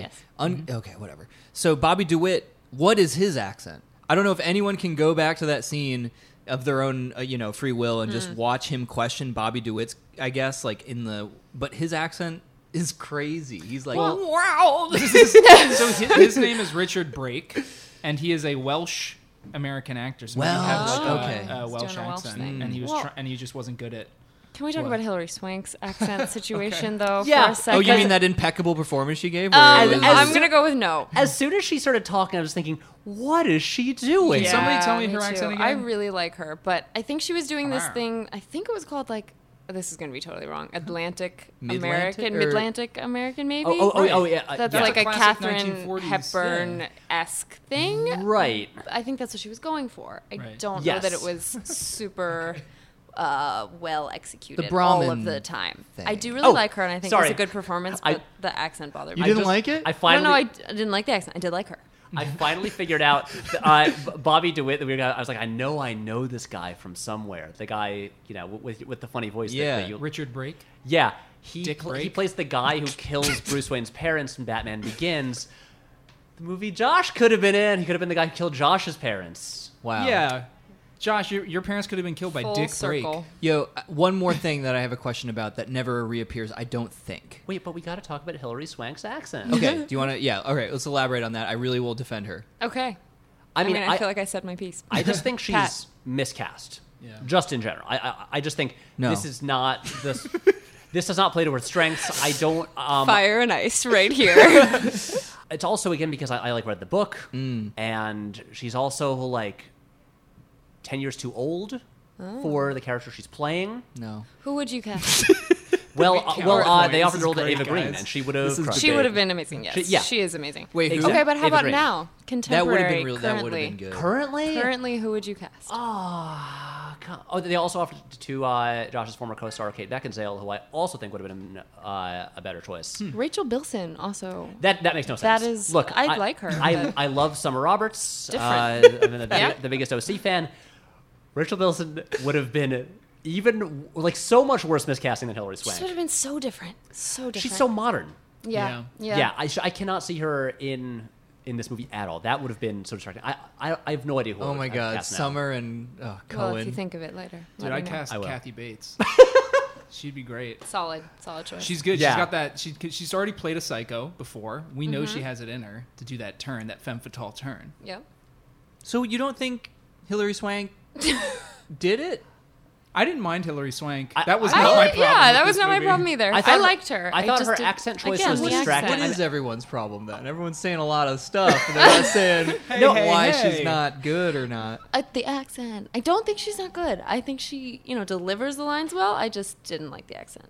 Huh? Okay. Yeah, I mean, for me, it felt a lot of like I could see the strain in like putting on this voice and being this type of character. I mean, and it's because she's very, very skilled, very talented, Yes. Right. good yeah, actor. Keep doing the caveats, and so yeah, what's the problem? I mean, the thing is, like, this movie has a lot of talented Accent. actors in it Accent. who don't Accent. work in this movie. And like everyone's, and I wonder if this is the case of poor direction, because everyone's. I mean, look, you've got like Josh next to Aaron Eckhart. Aaron Eckhart is hamming it up, and he's going real big and real cartoony. Yep. And I'm just like, these two guys are in different movies. Well, Josh has always been kind of subtle and Right. downplayed, And he's so once it's hard to again- get him to do. Mumbling through everything, which was another Right. complaint I had, where everyone's whispering their shit, and I can't hear it. Guys, And then the saxophone cuts over. And it. then a huge saxophone swell comes in. I'm like, I really can't hear what you're guys, saying. can I read to you? And everything is important because you cut an hour out of the movie, and I already don't know what's happening. Can I Yeah, read to it's you true. what James Elroy says about Josh Hartnett? Please, Please do. Please. Okay. We heart him. I think he hearts him. So And he I says hope he hearts He us. hurts He you says, guys. the Yeah. The physical Thank Hartnett is my described Bucky and me. He's tall, lanky, and dark-haired with small brown eyes. Hartnett's performance nails Bucky Small with eyes. no histrionic excess. He excels at projecting cognition. Hell Bucky yeah. Bleichert is always measuring and thinking. He's circumspect, intelligent, watchful. He's persistent, self-protecting, and reluctantly decent. He retains a tenuous dignity as Dahlia Mania consumes him. The novel is phrased as a young man coming of age in a hell of his own making. Bucky Bleichert is solely responsible for his own descent. He made specious moral choices early in life and brought a grievously flawed soul to the Dahlia. Hartnett captures that. He appears in every scene and narrates the film. He carries the film's moral vision. He embodies a positive strain of the Hilliker Code. I don't know what that means. You're fearful, but you always go forward. I'm gonna Google the Hilliker code. And again, I think Josh is very well cast, and I think the movie, and I actually, he gets saddled with the voiceover, which I always feel bad for. Rough work. I mean, it's like Harrison Ford in the Yeah. theatrical cut of Blade Runner. Yeah. Harrison Ford's great. No one could make that voiceover work.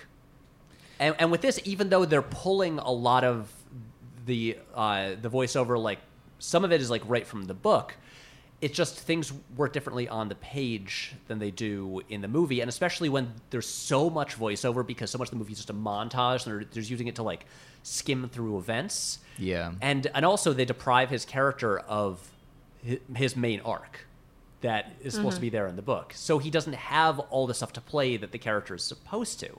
Right. And so I do think Josh is closer to the kind of the tone this movie needed in the performances. yeah, the movie needed to be darker.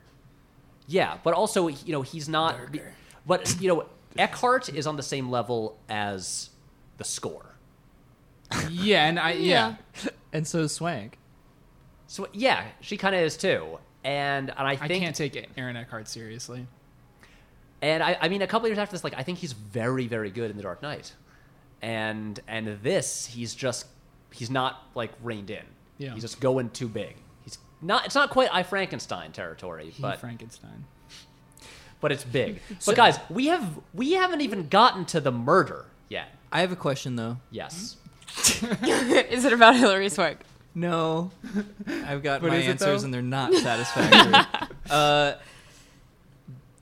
There is a character. I think it's probably just like a sort of red herring, but there is a character who they gruesomely describe as a pedophile who also beats old people to death. Was that yeah. just someone who they suspected of the Nash. murder, like a sort of misdirect, or what was the deal with that? Because I was in and out. And I was like, whoa, Yeah. that's heavy to bring on me. And then it just never occurred again. And then suddenly it was just the Dahlia. It was like before the Dahlia even was like Yeah, discussed. I mean the way, and they changed some of these events in the book. I mean the way it goes. Okay, the way it goes in the book is this is just this because the thing is they're in the warrants department. The idea is there's like warrants for the arrest of these people, and they try to Sure. track them down and arrest them. Right. That's their whole job. And there's this warrant out for this guy. Something I think it was Junior Nash. Junior Nash. That's it. Nice. Yeah, and According yeah. to my notes. What else does your note say about Junior Nash? Forgot about him. Is what it says. yeah, that's the right. movie did. And me. Because then he comes back and they arrest him, and you're like, oh, right. Does he? I think so. No. Or he dies. I think he gets Does he come killed. back at all? I can't. I read the book and I, think can't he remember. gets killed. And then Josh is very upset because he walks into the house or the apartment building, and there's a dead father and a dead son. There's a little Chinese boy with a bullet hole through his head. Yeah. And he's And I really remember- angry at Aaron Eckhart because right, because he thinks Aaron Eckhart he was supposed to have like stopped. shot the kid. Oh, yeah. Oh, I thought it was that Aaron Eckhart the whole time has been saying, "I'm doing all this to get to Junior Nash." Do you see how our conversation Yeah. is Yeah. exemplifying Yeah. why it's Why bad? the movie's Yeah. bad and confusing? I'm also remembering Yes. that like a bunch more key stuff that's like excised from the movie. Like for instance, because they're trying to piece together the entire timeline of like Elizabeth Short's last few days, and they discover because she I mean that's it's in the book. in the book? Yeah. Okay. Yeah. And they discover that that she like to make money. She would do some like prostitution occasionally, and she had actually like hooked up with two of the other detectives in the apartment. They had like paid her for sex. And there's like this like corruption and Bucky gets them arrested, but then everyone hates. Like there's this whole other story where that explores like more of the corruption in the police department and them trying to like suppress evidence and all this stuff. That's not in there, and this is all interesting stuff. But anyway, the Junior Nash thing. yeah. He's just a guy that they're trying to arrest. Right. When the most evil guy. well, he's just a bad guy who they're trying to arrest when they discover Elizabeth Short's body, and then they get like pulled away from that. They're like, we're supposed to do this job, and they're like, no, this big murder case, this is like top priority because this is the kind of like press getting thing Yeah. that is going to because also like a lot of it because he's a much bigger character in the book. Ellis Lowe, the assistant DA who's like kind of their boss, he's kind of giving them orders a lot, and he's like, I'm up for re-election and I want to get this. I want to put all like the entire force on this case and get it solved so we look good. Yeah. And that's why initially Bucky's like, I don't want to do this. Like you got other people to do And that. that's- Like I want to do my job. And That's the then- gas man from Dumb and Dumber. who? Yes. Yeah, okay. Yes. Totally. I was watching and I was like, where do I know this guy from? Radio.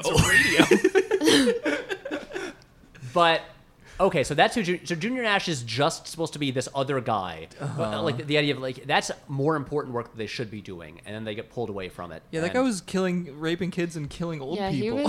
he was really fucked up. he was real bad. I know. Okay, guys. Really He was bad a dude. bad apple. So this episode is really off the rails. Yeah. We've gotten to the point where they find the body, and we should mention the scene where they find the body is one of the rare De Palma flourishes in the movie. When you have a bunch of police detectives all gathering around the body, but No. Is it the Shut up, long Jim. shot from the Yes. distance and you see the woman running? It's the big. Sorry, I feel like I'm talking way too much. anyone feel free to interject because we all watched the movie. Sure, it's the big Right. giant overhead crane shot, right? Yeah. As we Where see you the see woman this that's woman going find to the body. slowly stumble upon the body, and it moves away from that and back over towards the car, which is where Bucky and I Frankenstein are hunting down a Pimp? case that they're I think they're Pimp, hunting that they're down trying to Junior Nash, maybe. I don't tackle. know. So Whatever. you see the woman that's going to discover the body that will end up being the catalyst for both of their psychological breakdowns later, and it's just behind the building where Yeah. they're doing their own it's so crackdown on a I mean, personal it's a good case shot. between the two of them. It's a a good touch shot. of evil. And Yeah. you know, De Palma loves those big, slow tracking crane shots. He likes to have long takes and all that stuff. But then I Frankenstein kills that guy I Frankenstein does kill him. because he wants him dead. So there's a Yeah. whole other thing that's where that's the confusing BD. What's his name again? subplot. Bobby Denton. Bobby DeWitt. Bobby DeWitt. Bobby DeWitt. And Yeah. Because he was like secretly working with that guy, right? Yeah. Yeah. He's Okay. like a corrupt cop this at stuff the end of the day. This stuff doesn't really matter. Okay. But the thing is, Well. why was it? Oh, well. I mean, it doesn't matter in the grand scheme of the story, but or like especially like in this movie. But this stuff is condensing a few events from the book, as in like they did get in like a shootout, like a week or two earlier in the Right. book, and then it gets like press attention, and they're again it's like, oh, these cops like kill these guys in a shootout, like hey, they're like hero cops. Fire and Ice back at it again. Exactly, and then they're just like on a Frankenstein and stake, ice. but then when the shootout doesn't happen right before the body is found in the book, they're just on a stakeout, like kind of nearby, Yeah. and nothing is happening. But yeah, so then it gets discovered. It's this vicious, gruesome murder. The Black Dahlia murder. The infamous Black Dahlia murder, guys. In case we forgot which movie we were watching. And then the this fat plot guy is from so Ace Ventura convoluted. 2, Pet Detective When Nature Calls, is the autopsy guy. And he's like, the blood has been exsanguinated, and I actually kind of 2 for 2 Jim Carrey movies. yeah. I kind of liked that scene. Yeah. Just like, you know, De Palma, first of all, it's a scene that gets to play out in its entirety, which is nice. Yeah. And you get that nice, like, overhead shot that, like, kind of swoops down and then turns into a low-angle shot. I felt they also neatly showed you some of the corpse, but didn't Not very much. go too... Yeah. because it's like... As a corpse yourself. As a former corpse. Was it a yes. tasteful amount of corpse It in that was. scene? It was tasteful, but also, I think, intriguing. intriguing. Yes. Wow. And it brings a whole new exactly. meaning to the term corpsing. Thanks, Yeah. Matt, for sharing that Okay, with us. guys, we've got to get through this episode. Yeah. Okay. We got to get through this movie. Crack the whip, and, buddy. No, I said, like, Sorry. please someone other than me talk. And, like, you move through this. Well, here's the thing, Well- Pat, because you've read the book, so I feel like you've been Yeah, the reason leveraged you're with the talking so unfortunate much- position of knowing the plot better than Yeah, any of us. we're you guys- trying to but piece We it watched the together. movie, but our whole We point told was you that at the we don't beginning, we understand don't know what's going on. Let me happening. go back to my notes, guys. Give Yeah. me a minute. Quick, read your I got the notes. I have Rose McGowan in question marks. Yes. Also, Rose McGowan in a different movie than everyone else. Yes. That's true. Yeah. Yeah. Doing some sort of... She's just a friend of Of shorts. Well, She was an associate because she's roommates with this this girl who was in a nudie film Yes. with Elizabeth Short. Well, here's the thing, but yeah, you are talking a lot, Pat. I think primarily though because we don't know what the plot is necessarily, and you're filling us in because you read an actual story. Right. And so True. it's frustrating probably to hear a bunch of people kind of grasp at straws where they're like, and then there was this person, and like I don't know what the fuck they were there for, but then I forgot. And you're like, no, this is what it is. It's this whole story that if you read pages of a book, you would know. Yeah. Because it's so confusing. Like for instance, Lee, right? You're saying he's obsessed with the Black Dahlia murder. I didn't know that he even gave a shit. I thought he was just a crooked cop who was something was about to bubble to the surface when Bobby DeWitt comes out of jail that he wanted suppressed because he was doing all this corruption earlier. Yep. Right. And then Bobby DeWitt just appears. And there was a thing with the pedophile that I thought was more important, and I thought it had something to Seems do like with it it. would be more And then he gets important. garroted, and there was Yeah. clearly a female figure in shadow, and I was like, and then Yep. that just went away. So basically, what I'm saying is that it never it never occurred to me that Lee was obsessed with the Black Dahlia I murder. agree. Yeah, at all. these I'm things actually do just not become clear in when the Jake movie. brought up the fact that he had like a wall of stuff with her. That's the only time that Which was again, Yeah. it's clicked for me that he was obsessed with it. Yeah, and But- the way they changed it in the Hour and a half movie in. was he's using his Bucky's father's old apartment to store Right. all the stuff. What actually, Yeah. and they have. I see now how confusing this is because the movie has little bits of things everything. that happen in the book. You have the scene Yes, in the that movie seems- where Bucky arrives at Lee and Kay's house, and she's like throwing out like all these like pages of evidence and notes about the case, and is like, "You need to get these out of here. You're Yeah. too obsessed with this." And that's when he moves it all into A separate apartment he rents out? No. Into he asks Bucky if he can use his.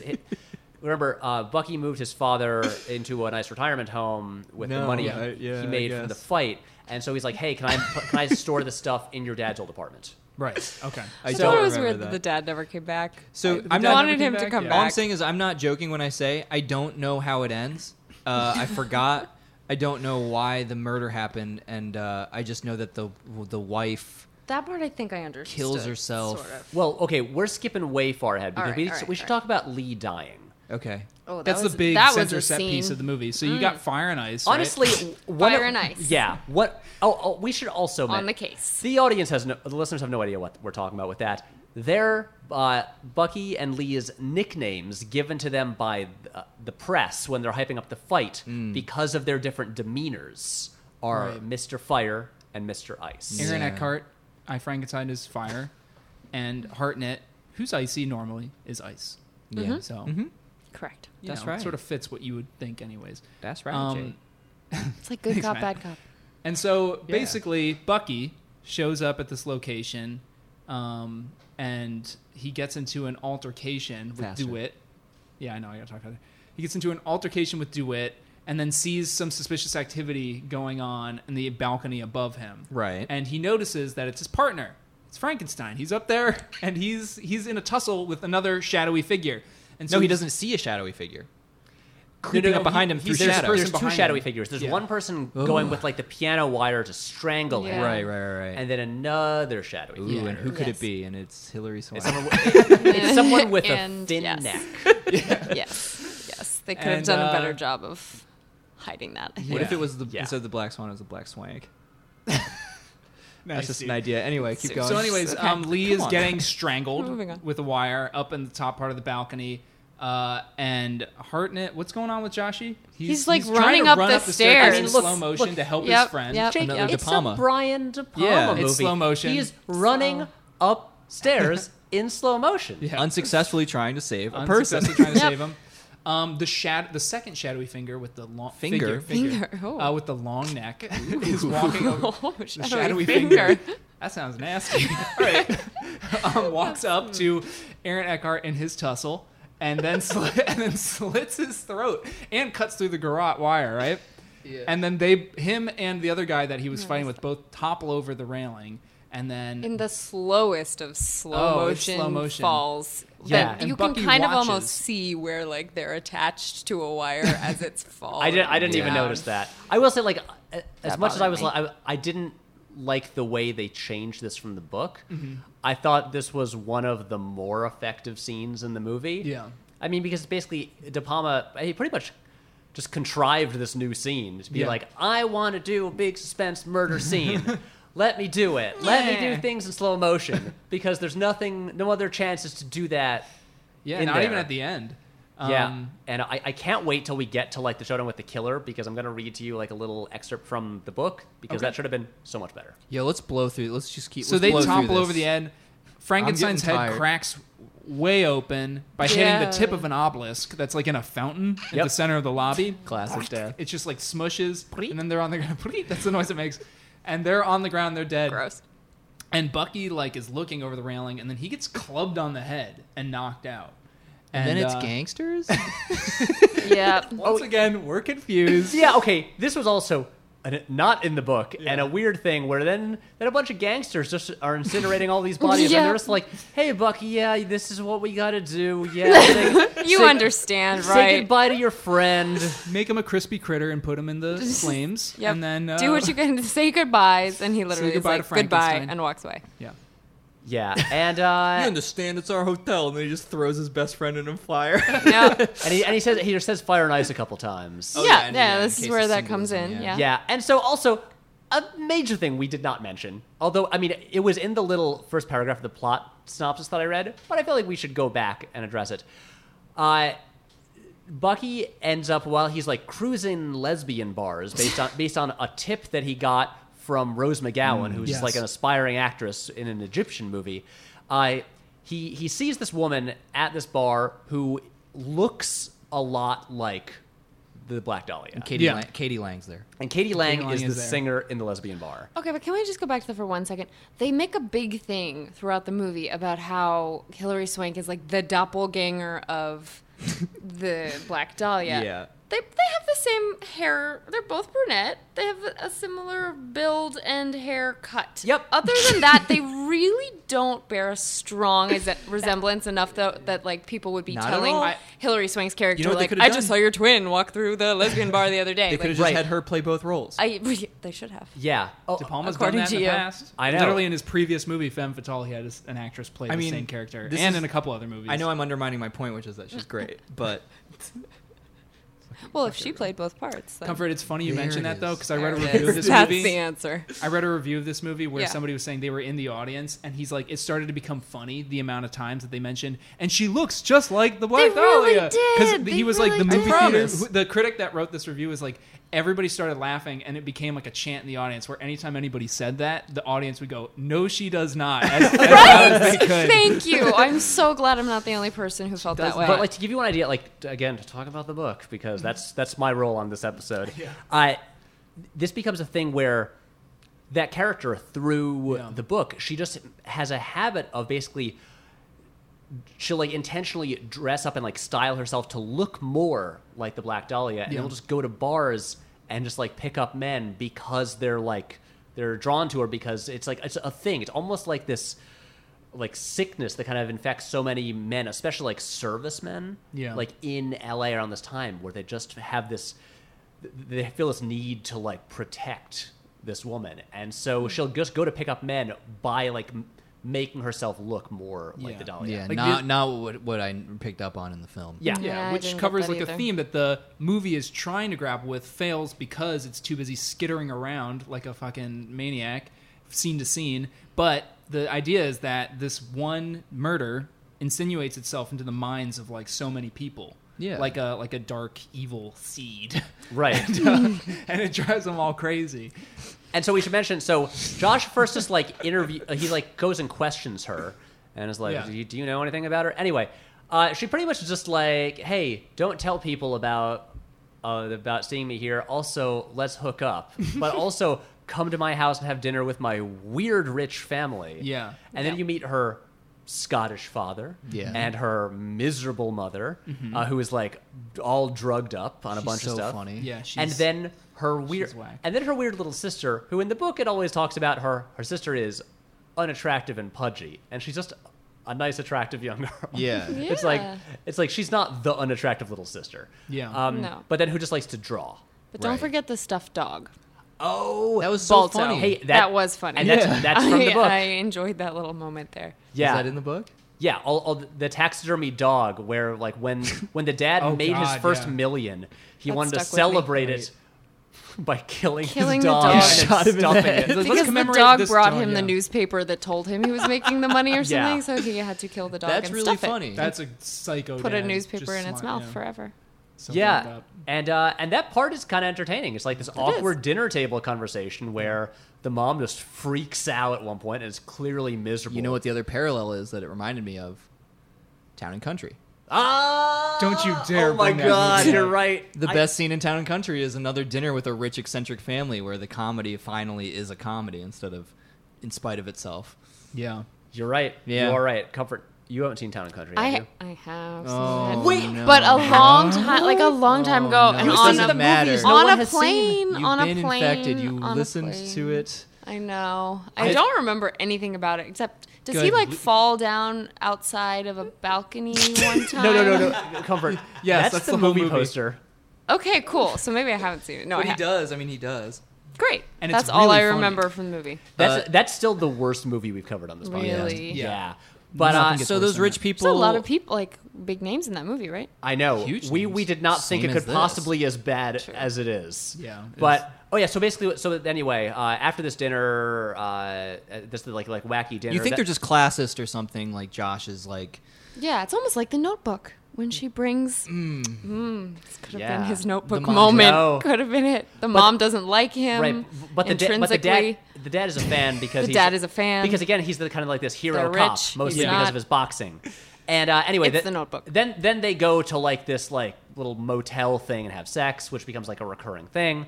And so anyway, so Lee's dead, and then Josh and Kay, like in their shared grief, finally get together. Yeah. And they start hooking up, and there's one of my favorite moments in the whole movie When he rips the tablecloth when off he the rips table. the tablecloth off because And her shirt. He like rips all the buttons off. I was He like, does, oh, that's but more probably importantly- expensive. they have a table full of covered in what looks like a wonderful meal.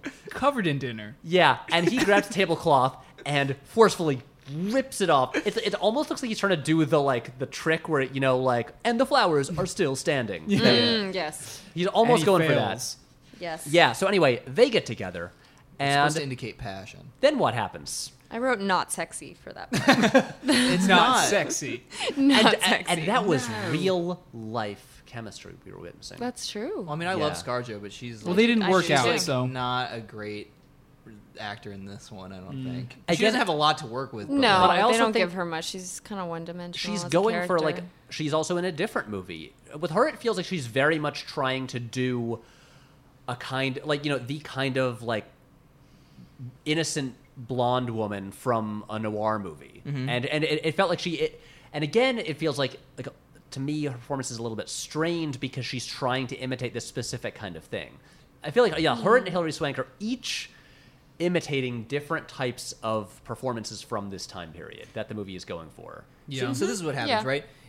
They have the bodice ripping kind of like Yes. romance novel style hookup finally after years of pent up, passion Yeah, that we I can't do didn't feel this. at all. Mm-hmm, And they Correct. they ruin a beautiful dinner.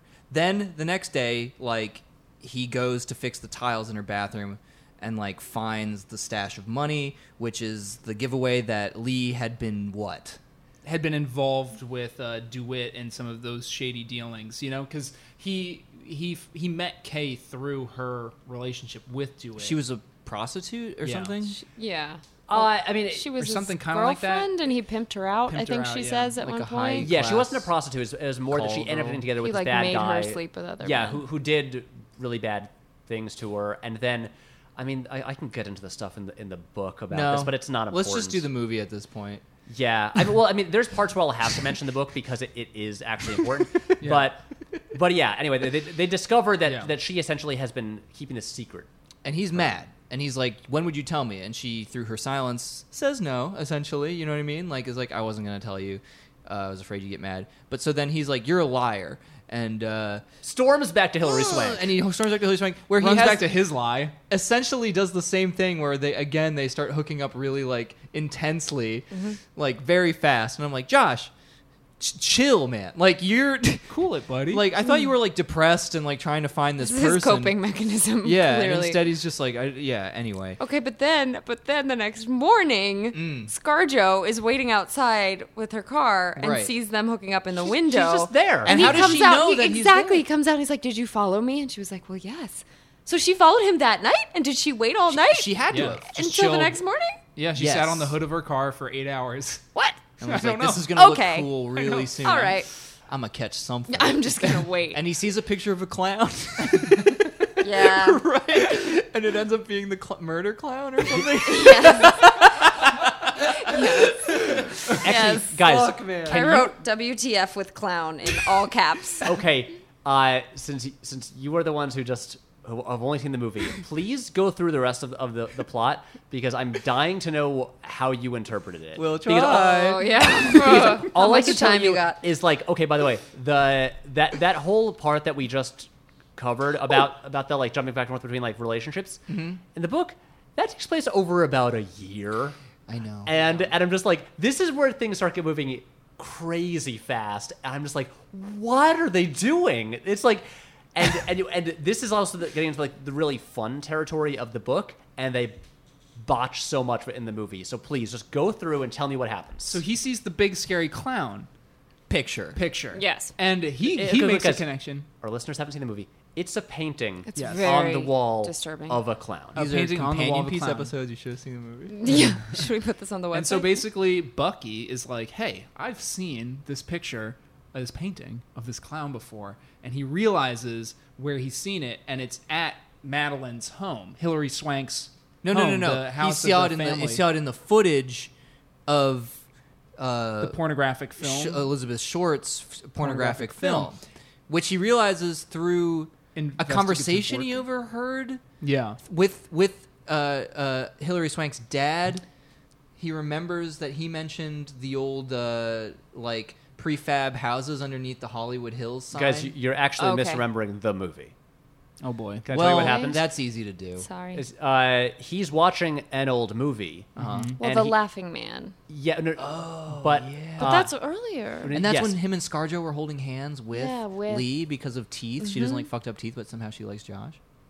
Yeah. Well, he did get fixed early on. Yeah. No, the thing that happens is he's watching an old movie and he notices that the set in a bedroom matches the set from the nudie film Right. that Elizabeth Short was in, and then in the credits of the movie it says It special thanks thanks the- yeah, to dad. Can I make one minor little note? Of course. Yeah. So Madeline's family, their last name is Linscott. Yeah. In the book, it's Sprague. Sprague. Well, that sounds like a troll's name. And I'm so- like, it's Madeline Sprague. I'm just like, why did they change just this one name? well, because it's a wealthy family, and Sprague sounds like a troll's name. Yeah. They want to make it sound classier. troll in probably. Central Park. If I had to guess, De Palma Really was named like, Sprague. it sounds too much like a goblin. We need to make it classier. That's totally what happened. Because as we all know, Yeah. Brian De Palma has a long time fascination with goblins. Yeah, he hates Yeah. them. He just he needs to get him out of anything that he's doing. He doesn't even want people to think about him. Sorry. change? I'm scared. Continue. Please continue explaining what happens. All right, so that's how he finds out well, about that. And I then- didn't understand how he got from. I do remember that he saw like the set and remembered that it matched the set. That her house matches the set. I didn't understand how he knew exactly where to go to find that set all of a sudden. Me neither. Well, he traces from the credits of the movie, right? The information goes back to Madeline's Her family. dad. Right. Yes. Right. And he but manages But to piece this all then- together because he puts like that information together that it was on the backlot of how the movie studio where the dad used to have connections to, right? And no, then it was part. Okay, yeah. Keep and going. then what is like the big visual piece of information for him, why we brought up this scary picture of the Smiling Man, was that Smiling Man is something that he recognized from their home that is also reminiscent of the way the murder victim looks with her mouth cut open. Yeah, right? but what He starts Comfort's to connect saying, it and I to think the- what you're not answering is that, I have a question here, and which is we how don't did have he an know to go to answer that yet. specific building in the prefab housing Yes. stuff underneath the Hollywood sign? Yes. I don't know. Okay. There Anyway, is he no does find, answer. Okay, so here we go. But he he does find finds it. He finds it. He goes inside. Yeah. He's like, oh, there's the thing. So blah, blah, blah. And then there's a shed in the back. And he's like, I'm not finding enough evidence back here. So what I'm going to do is check out this shed. He breaks into the shed. There is a mattress no one decided to dispose of, covered in blood. Covered. Yeah. And her hair. Yep. And there's the same painting of the Smiling Man Yep. that he intuits is sort of up above him. Yeah. Oh yeah. And then... And then what does he he do? sort of figures out something And then about how Madeline's family did it. her mom. But he doesn't know her mom does did he it. then go to Madeline's house? He then breaks back into Madeline's and house, Madeline is like creepily with the dad. and she's about to Yeah. make out with her dad. Yeah. Yeah. And then like everything, the big And then, reveal happens. and then he's like, "I have a basically. gun. What's going on?" And then the mom's like, "It was me." And then she blasts her face Oh off. yeah, that was That was really intense. The mom does just sort of wheel in right at the end. So yeah, he breaks into. But the why Madden did why? So family house. that's where I'm totally so at sea. that got confusing, but I actually understood what happened there. No, so what did happen? Oh, so okay. So I think They're Pat, in, I could they're be in wrong. Madeline's family's house. They're in the house, Okay. and he realizes there's a weird thing going on with her dad. Yes. Then the Right. mom comes out, and you realize that she's a little bit like wackadoo, Crazy. Yes, We knew that from but the she early season. reveals what actually happened, which is that guy George, who was mentioned earlier by the Scottish father. Georgie. He's Scottish. With the Georgie. scars all Georgie. over his face. Right, he has Yeah. scars all over his face. He was actually Scarjo. had a wow. I'm sorry, That I was- have that a was mental good. illness. Okay. No, that was actually appropriate. Okay. It was funny. Anyway, it was funny. That was very nice of you, Anyway, Comfort. You didn't need to do that. I know. I tried to be really nice. Damn, now I can't remember what I was roasted. saying. Oh, so she had an affair with Georgie, Yeah. and The mom did. Madeline is actually Georgie's daughter. Okay. Biologically. So she doesn't have a connection to the dad who she's maybe sleeping with. So that's a good thing. Yeah. And so it justifies their makeout. So it's totally cool. Yeah. Totally Just normal. like her stepdad. Yeah. And when now the, it's hot. when the Scottish dad found out, he like acid rained on Georgie's face. So I'm that's gonna how acid Georgie's rain on your face face. got messed up. And so So Georgie used to be beautiful. Georgie was once a stunning, strapping man, apparently. And then, but Georgie has always had a strange fascination with Madeline that is like possibly sexual. So then Yeah. when he finds this girl who looks so much like her, he Okay. kind of gets to, whatever. her, yeah. Yep, sure. They actually And then, kind of set him up with her. Yeah. right, How dad's creepy like, this right. The family dad is. says Sorry you to can. interject. No, you're totally But right. you guys you're doing a great job, Comfort. Thank Keep you. it going. To This get him is off like the the scent only of his part that I daughter? followed for some Yeah. reason. I guess so, yeah, to get him away from his actual biological daughter. Uh-huh. But- Unclear whether he knew that he was the father of Madeline. Anyway, right. he sets him up with the Black Dahlia, Sure. and then he kind of has his way with her, but ultimately it is the mother who kills Because she her because she's hates- jealous. Jealous. Yeah, She's of jealous, her dad why? for sleeping with Elizabeth Short. right. yeah. And And that's fooling why around. Madeline looks like her. Well, Georgie was obsessed with Madeline, Yes. so he picked her because she looked like Madeline. Yeah. I don't know why the movie ends the And- way it does. And then more stuff happens. And then they then- carve up her face. To Then look the like mom hits her with a baseball painting. bat Yes. and then carve up her face. They carve up kill her face. They don't Connor, explain Connor, you did a why good they job do such summing a up that ending gruesome. part. Yeah. Yeah, that was more Well, than I the could do. family stuff is Yeah. very, very And then she strange and blows her confusing. brains out. Right. And then she yeah, she does kill herself. She And kills Josh herself. bears witness to all of this. All of it. The family is appropriately arrested for all this stuff, and the, Also, But they Madeline's not, They, right? they confirm know. that she killed Lee. exactly. Yes. Right. Oh, yeah, Yes. sorry, thank you, yeah. And she's like, "Who are they going to believe? We have Madeline money." did. Why did Don't." she kill him? Because he was snooping around. Yeah. Lee was blackmailing her father. Yes, that's Yeah. right. Somehow. Yes, that is Yeah. right. So In the book, it's because he figured, like, through other stuff that I won't explain now, he figured things out what had happened. But because Lee, he kind of realized, like, was more crooked than he seemed. He seemed like a good guy, but he actually was a pretty crooked cop. In the book, what happens is he blackmailed him for a bunch of money and then just, like, fled down to Tijuana. Sure. And then what happens in the book is Madeline went down there and ended up killing him and chopping him up with an That's axe so Jeez. and cool. burying him. And there's a great part in the book where Bucky like forces this private eye at gunpoint to like show him this, and then he digs up Lee's chopped up body with like worms crawling out of his eye. And Gross. it's better than the movie. So the super gross. Black Dahlia. Whoa. Black Dahlia. God damn it. The Black Dahlia dies simply because She the looks mom, like Hilary Swank. She looks like Hilary Swank. Well, the mom was jealous of her father's canoodling. Sure. Even though he's Or, all sorry, scarred her up. husband's canoodling with her. Yeah. Not her husband. No, Georgie. Georgie. She slept with Yes. Georgie, right? Yes. Wow, this is a great This is episode, very, guys. very convoluted. Okay, You know so what, though? This look, movie's bad. I don't. But Pat, I think our confusion is at least elucidating Yeah. little Vision bit. is We're putting it elucidating a together. point, which is what a lot of people had Yeah. issues with. People took issue with this movie for the same reason. Yeah, I'm which smart, was that and if I you're the didn't- average. We're geniuses, and We're as all average geniuses. geniuses, when we watched this movie, we were lost so quickly So in the Yeah. movie. lost. Yeah. And I mean, lost. like I think we have confirmed that to follow this movie, you've got to read the book.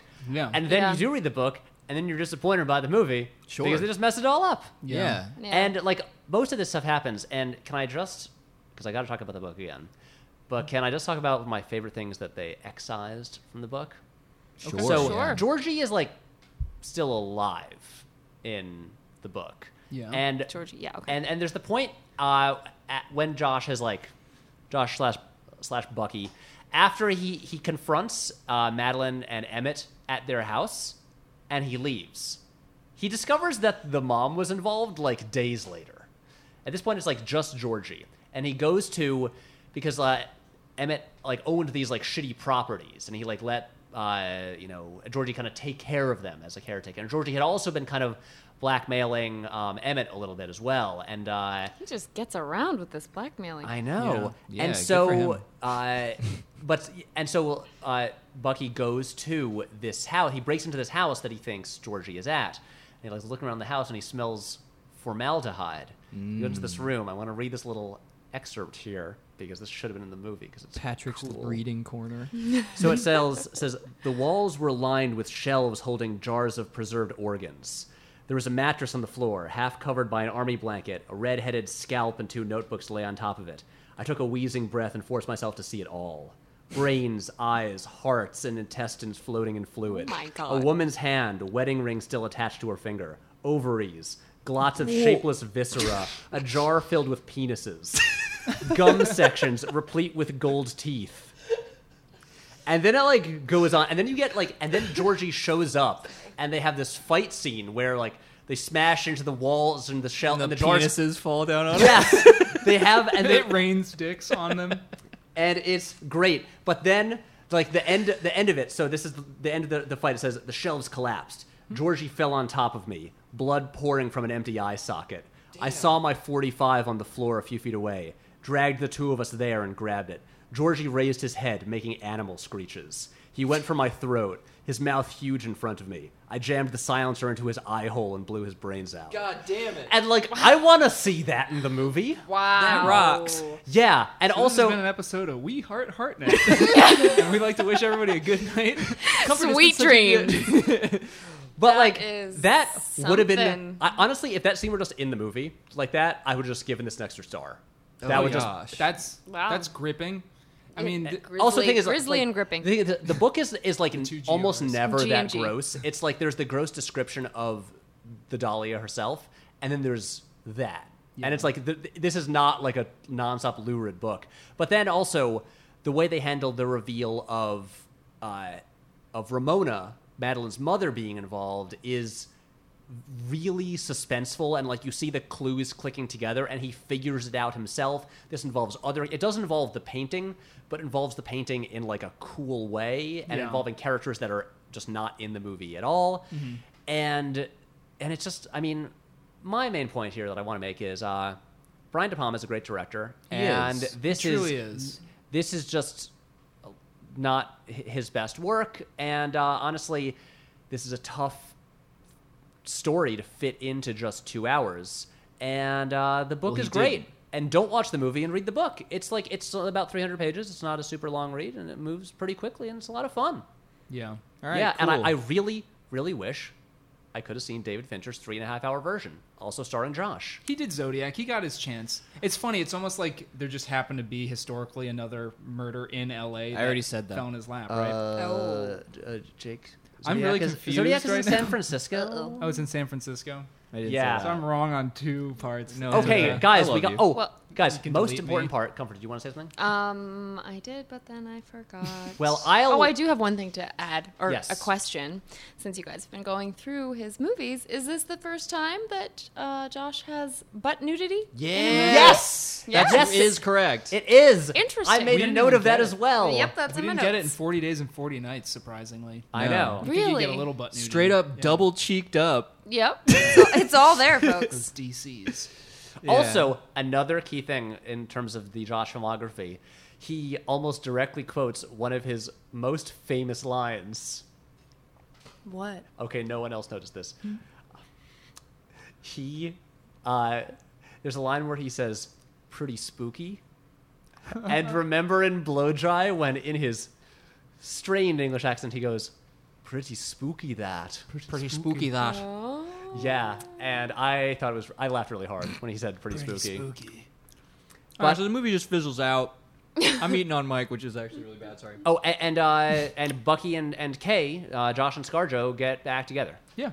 Roll credits hard. Yeah, Like that kinda literally, happens. the end appears as they walk hand in hand back into her house.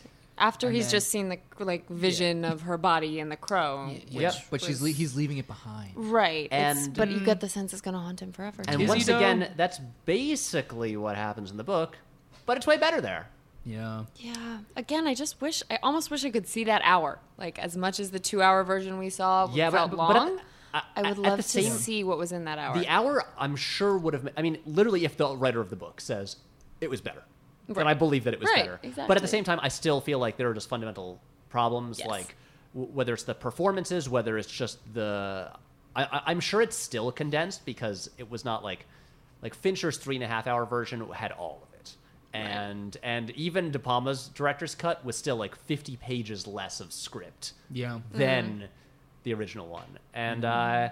It could have been It's just, equally I mean, terrible. it just We don't wasted know. potential. It honestly makes me want to go back and watch LA Confidential, which I haven't seen in years, just because, I remember that working way better, and that's like Elroy done well. Yeah. I'm not trying to ruin all my Elroy done memories. well, Roy. Okay. What were you saying, Matt? What? What? That was just a moment with me and Jake. Sorry. So, final thoughts. So, Okay, I'm going to cut that out because that made no sense. No, it did. When you listen back. So, do we have heart-ons? So Comfort, I know you've listened to the show before, but I have. we at the end of each episode we rate our sort of like grading scale is we say if we have a heart HART heart on or not, and it can be for the movie, it can be for Josh. Very frequently we don't for the movie and we do for Josh, and that's how we do this. And Guess how it's going to be for this. and I'll kick it off. No heart on for the movie. Mild one for Josh.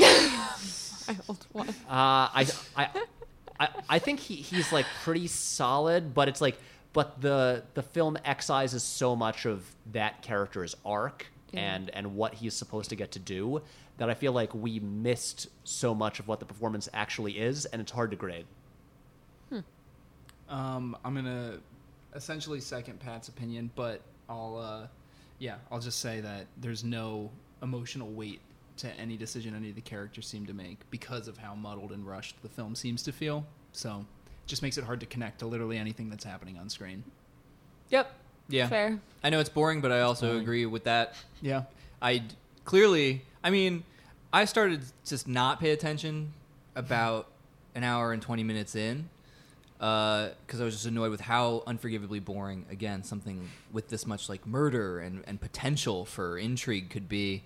And I felt bad for Josh, which I have been feeling a lot with these movies, where I'm like... This seems like such... I mean, just think about this. He signed on when David Fincher was directing. I know. It's based on like classic source material, and once again, Such a sure thing. things just don't work out for him. And I would be even pumped. It was like, oh, Fincher dropped out, and then you'd hear De Palma was involved, and you'd still be Great. like, great, like amazing suspense director, like perfect for the source material. I know Josh was giving a decent performance, but yeah, because his character was deprived of any kind of growth or anything, he just was once again just this vehicle in service of a story that was dumb and boring and not very sensible to me. Yeah. So no hard-ons for anybody. For anyone, Anything. not at all. Okay. Josh gets an A for effort, but it's real lackluster. Fair. And comfort. I'm gonna go with no for the movie. Sorry, just It's cool, man. yeah. For many reasons that have already been articulated. And then for Josh, I'm gonna say yes, just because I feel bad right now, and Spirit. because I wrote smoldering eyes like so many times in my notes. Oh, we know that. Yeah. So right, We've probably spoken you've probably seen them mo- many more times than I have. We've Yes. Look, I'm going to make a declaration right here. I believe that the three of us, have spent more time speaking about Josh Hartnett's eyes than any other human on Earth. Yeah, and we agree in this way. Matt says that they're Brock eyes. I Yeah. think he looks like a cat, and Pat thinks that they are hard to read, like they're mysterious and dark and brooding. Yes. Do you have your own quirky description of his eyes? Wow, I'd really have to think about that. That's a lot to drop on someone. Yeah, right I now. just don't know if I can form the words at the Yeah. moment. Okay. Actually, before we leave, Comfort, first question. Do you have a favorite Josh Hartnett film? Oh my. Can I say blow dry? Of course. Yes, you. Of course yes, you can. Great, because And that I would be have the not most- seen that many of them. So unfortunately, that's I think all I'm left with. Oh, you know what? I've seen Lucky Number 7. Hey. I'm gonna go with that. I'm gonna go with that and All right. sound much cooler. Oh, Yes. not necessarily. That is cool. Listen. No, Jake. It's Slool. Oh. We had to. Oh. Okay, so guys, I think that's the end of an episode. I think it's the end. It's the end. There's just nothing else. This was Let's just make like Brian De Palma and just decide. Just put the end on the title. How like- did this become our sleepiest episode ever? Because this movie's Oh boring. no, is this my fault? No, You're never gonna have me It is- back. it is not you. I promise. Okay. It's not you. Okay. It's the movie. It's a Yeah. big old bowl of mush. Yeah. And Yeah. we're just Took a bite. slopping It's through a it. tough one. It's Yeah. it Yeah, really this was. one just kind of bums me out more than anything else. I'm just Yeah. like all the wasted potential. Yeah. Yeah, and the story of the actual Black Dahlia doesn't really get told I at know. the end of the day. Like, did you see in the Wikipedia that Maggie Gyllenhaal passed on that role because she was like, Yeah. I don't think this does justice to. Well, actual it murder. is Yeah. also Yeah. fictional. None of this happens. That's true. I mean, That's other true. than her but she's getting focused murdered. on so little. I feel like, relatively speaking. Yeah. It's kind of James Elroy's fault, though. No, well, not really. It's No, big- I'm she's just like joking. she's a big part of the book. Yeah. I mean, look, in the book, Josh's character flies to Boston to like interview her former friends and coworkers. It's like they really like flesh out her whole life Wow. in the Okay. book. Oh wow. And but yeah, anyway, guys, I think that's the end of the episode. Comfort, I'm sorry, no more from me. Comfort. Where can people find you or see your work? Well, I'm on IMDb, and the only social media that I have is Instagram, and it's just comfort_Clinton. And I have a website that's also myname.com.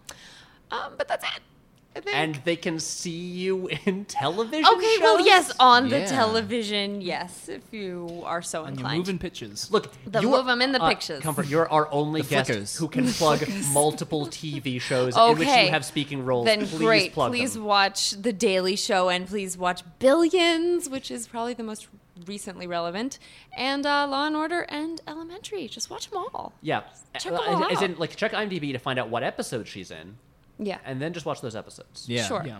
Yes. Or watch all of it if you want to. Yeah, actually do that. Yes. Yeah. Do that. Exactly. Cool. And me, you can watch the videos that I make with these guys at youtube.com/Patrick H. Willems. Follow me on all the social medias at Patrick H. Willems. And Jake. Follow me on Twitter at JRTorpy, and I'm also on Showtime. Matt? I just wanted to be part of I it. know. too. I'm on Stars. Ooh. Bit parting competitive. glow. Ooh, And very good. I'm also at matt.sucks on Twitter. Or no, on Instagram. Fuck. I love And that. At Matthew Torpy on Twitter. And guys, we are on Twitter at HeartHeartNet, and send us emails heartheartnet@gmail.com. We would love to hear from you. We read all your reviews, so go write us reviews on iTunes and rate, and also subscribe. Do all of those things, and we will be back here next week with a brand new episode. I am looking up what it is. Resurrecting right the now. Champ, It is everybody. Resurrecting the Champ. Yeah, more boxing. Samuel L. Jackson, Yay. Josh Hartnett, Dukes up.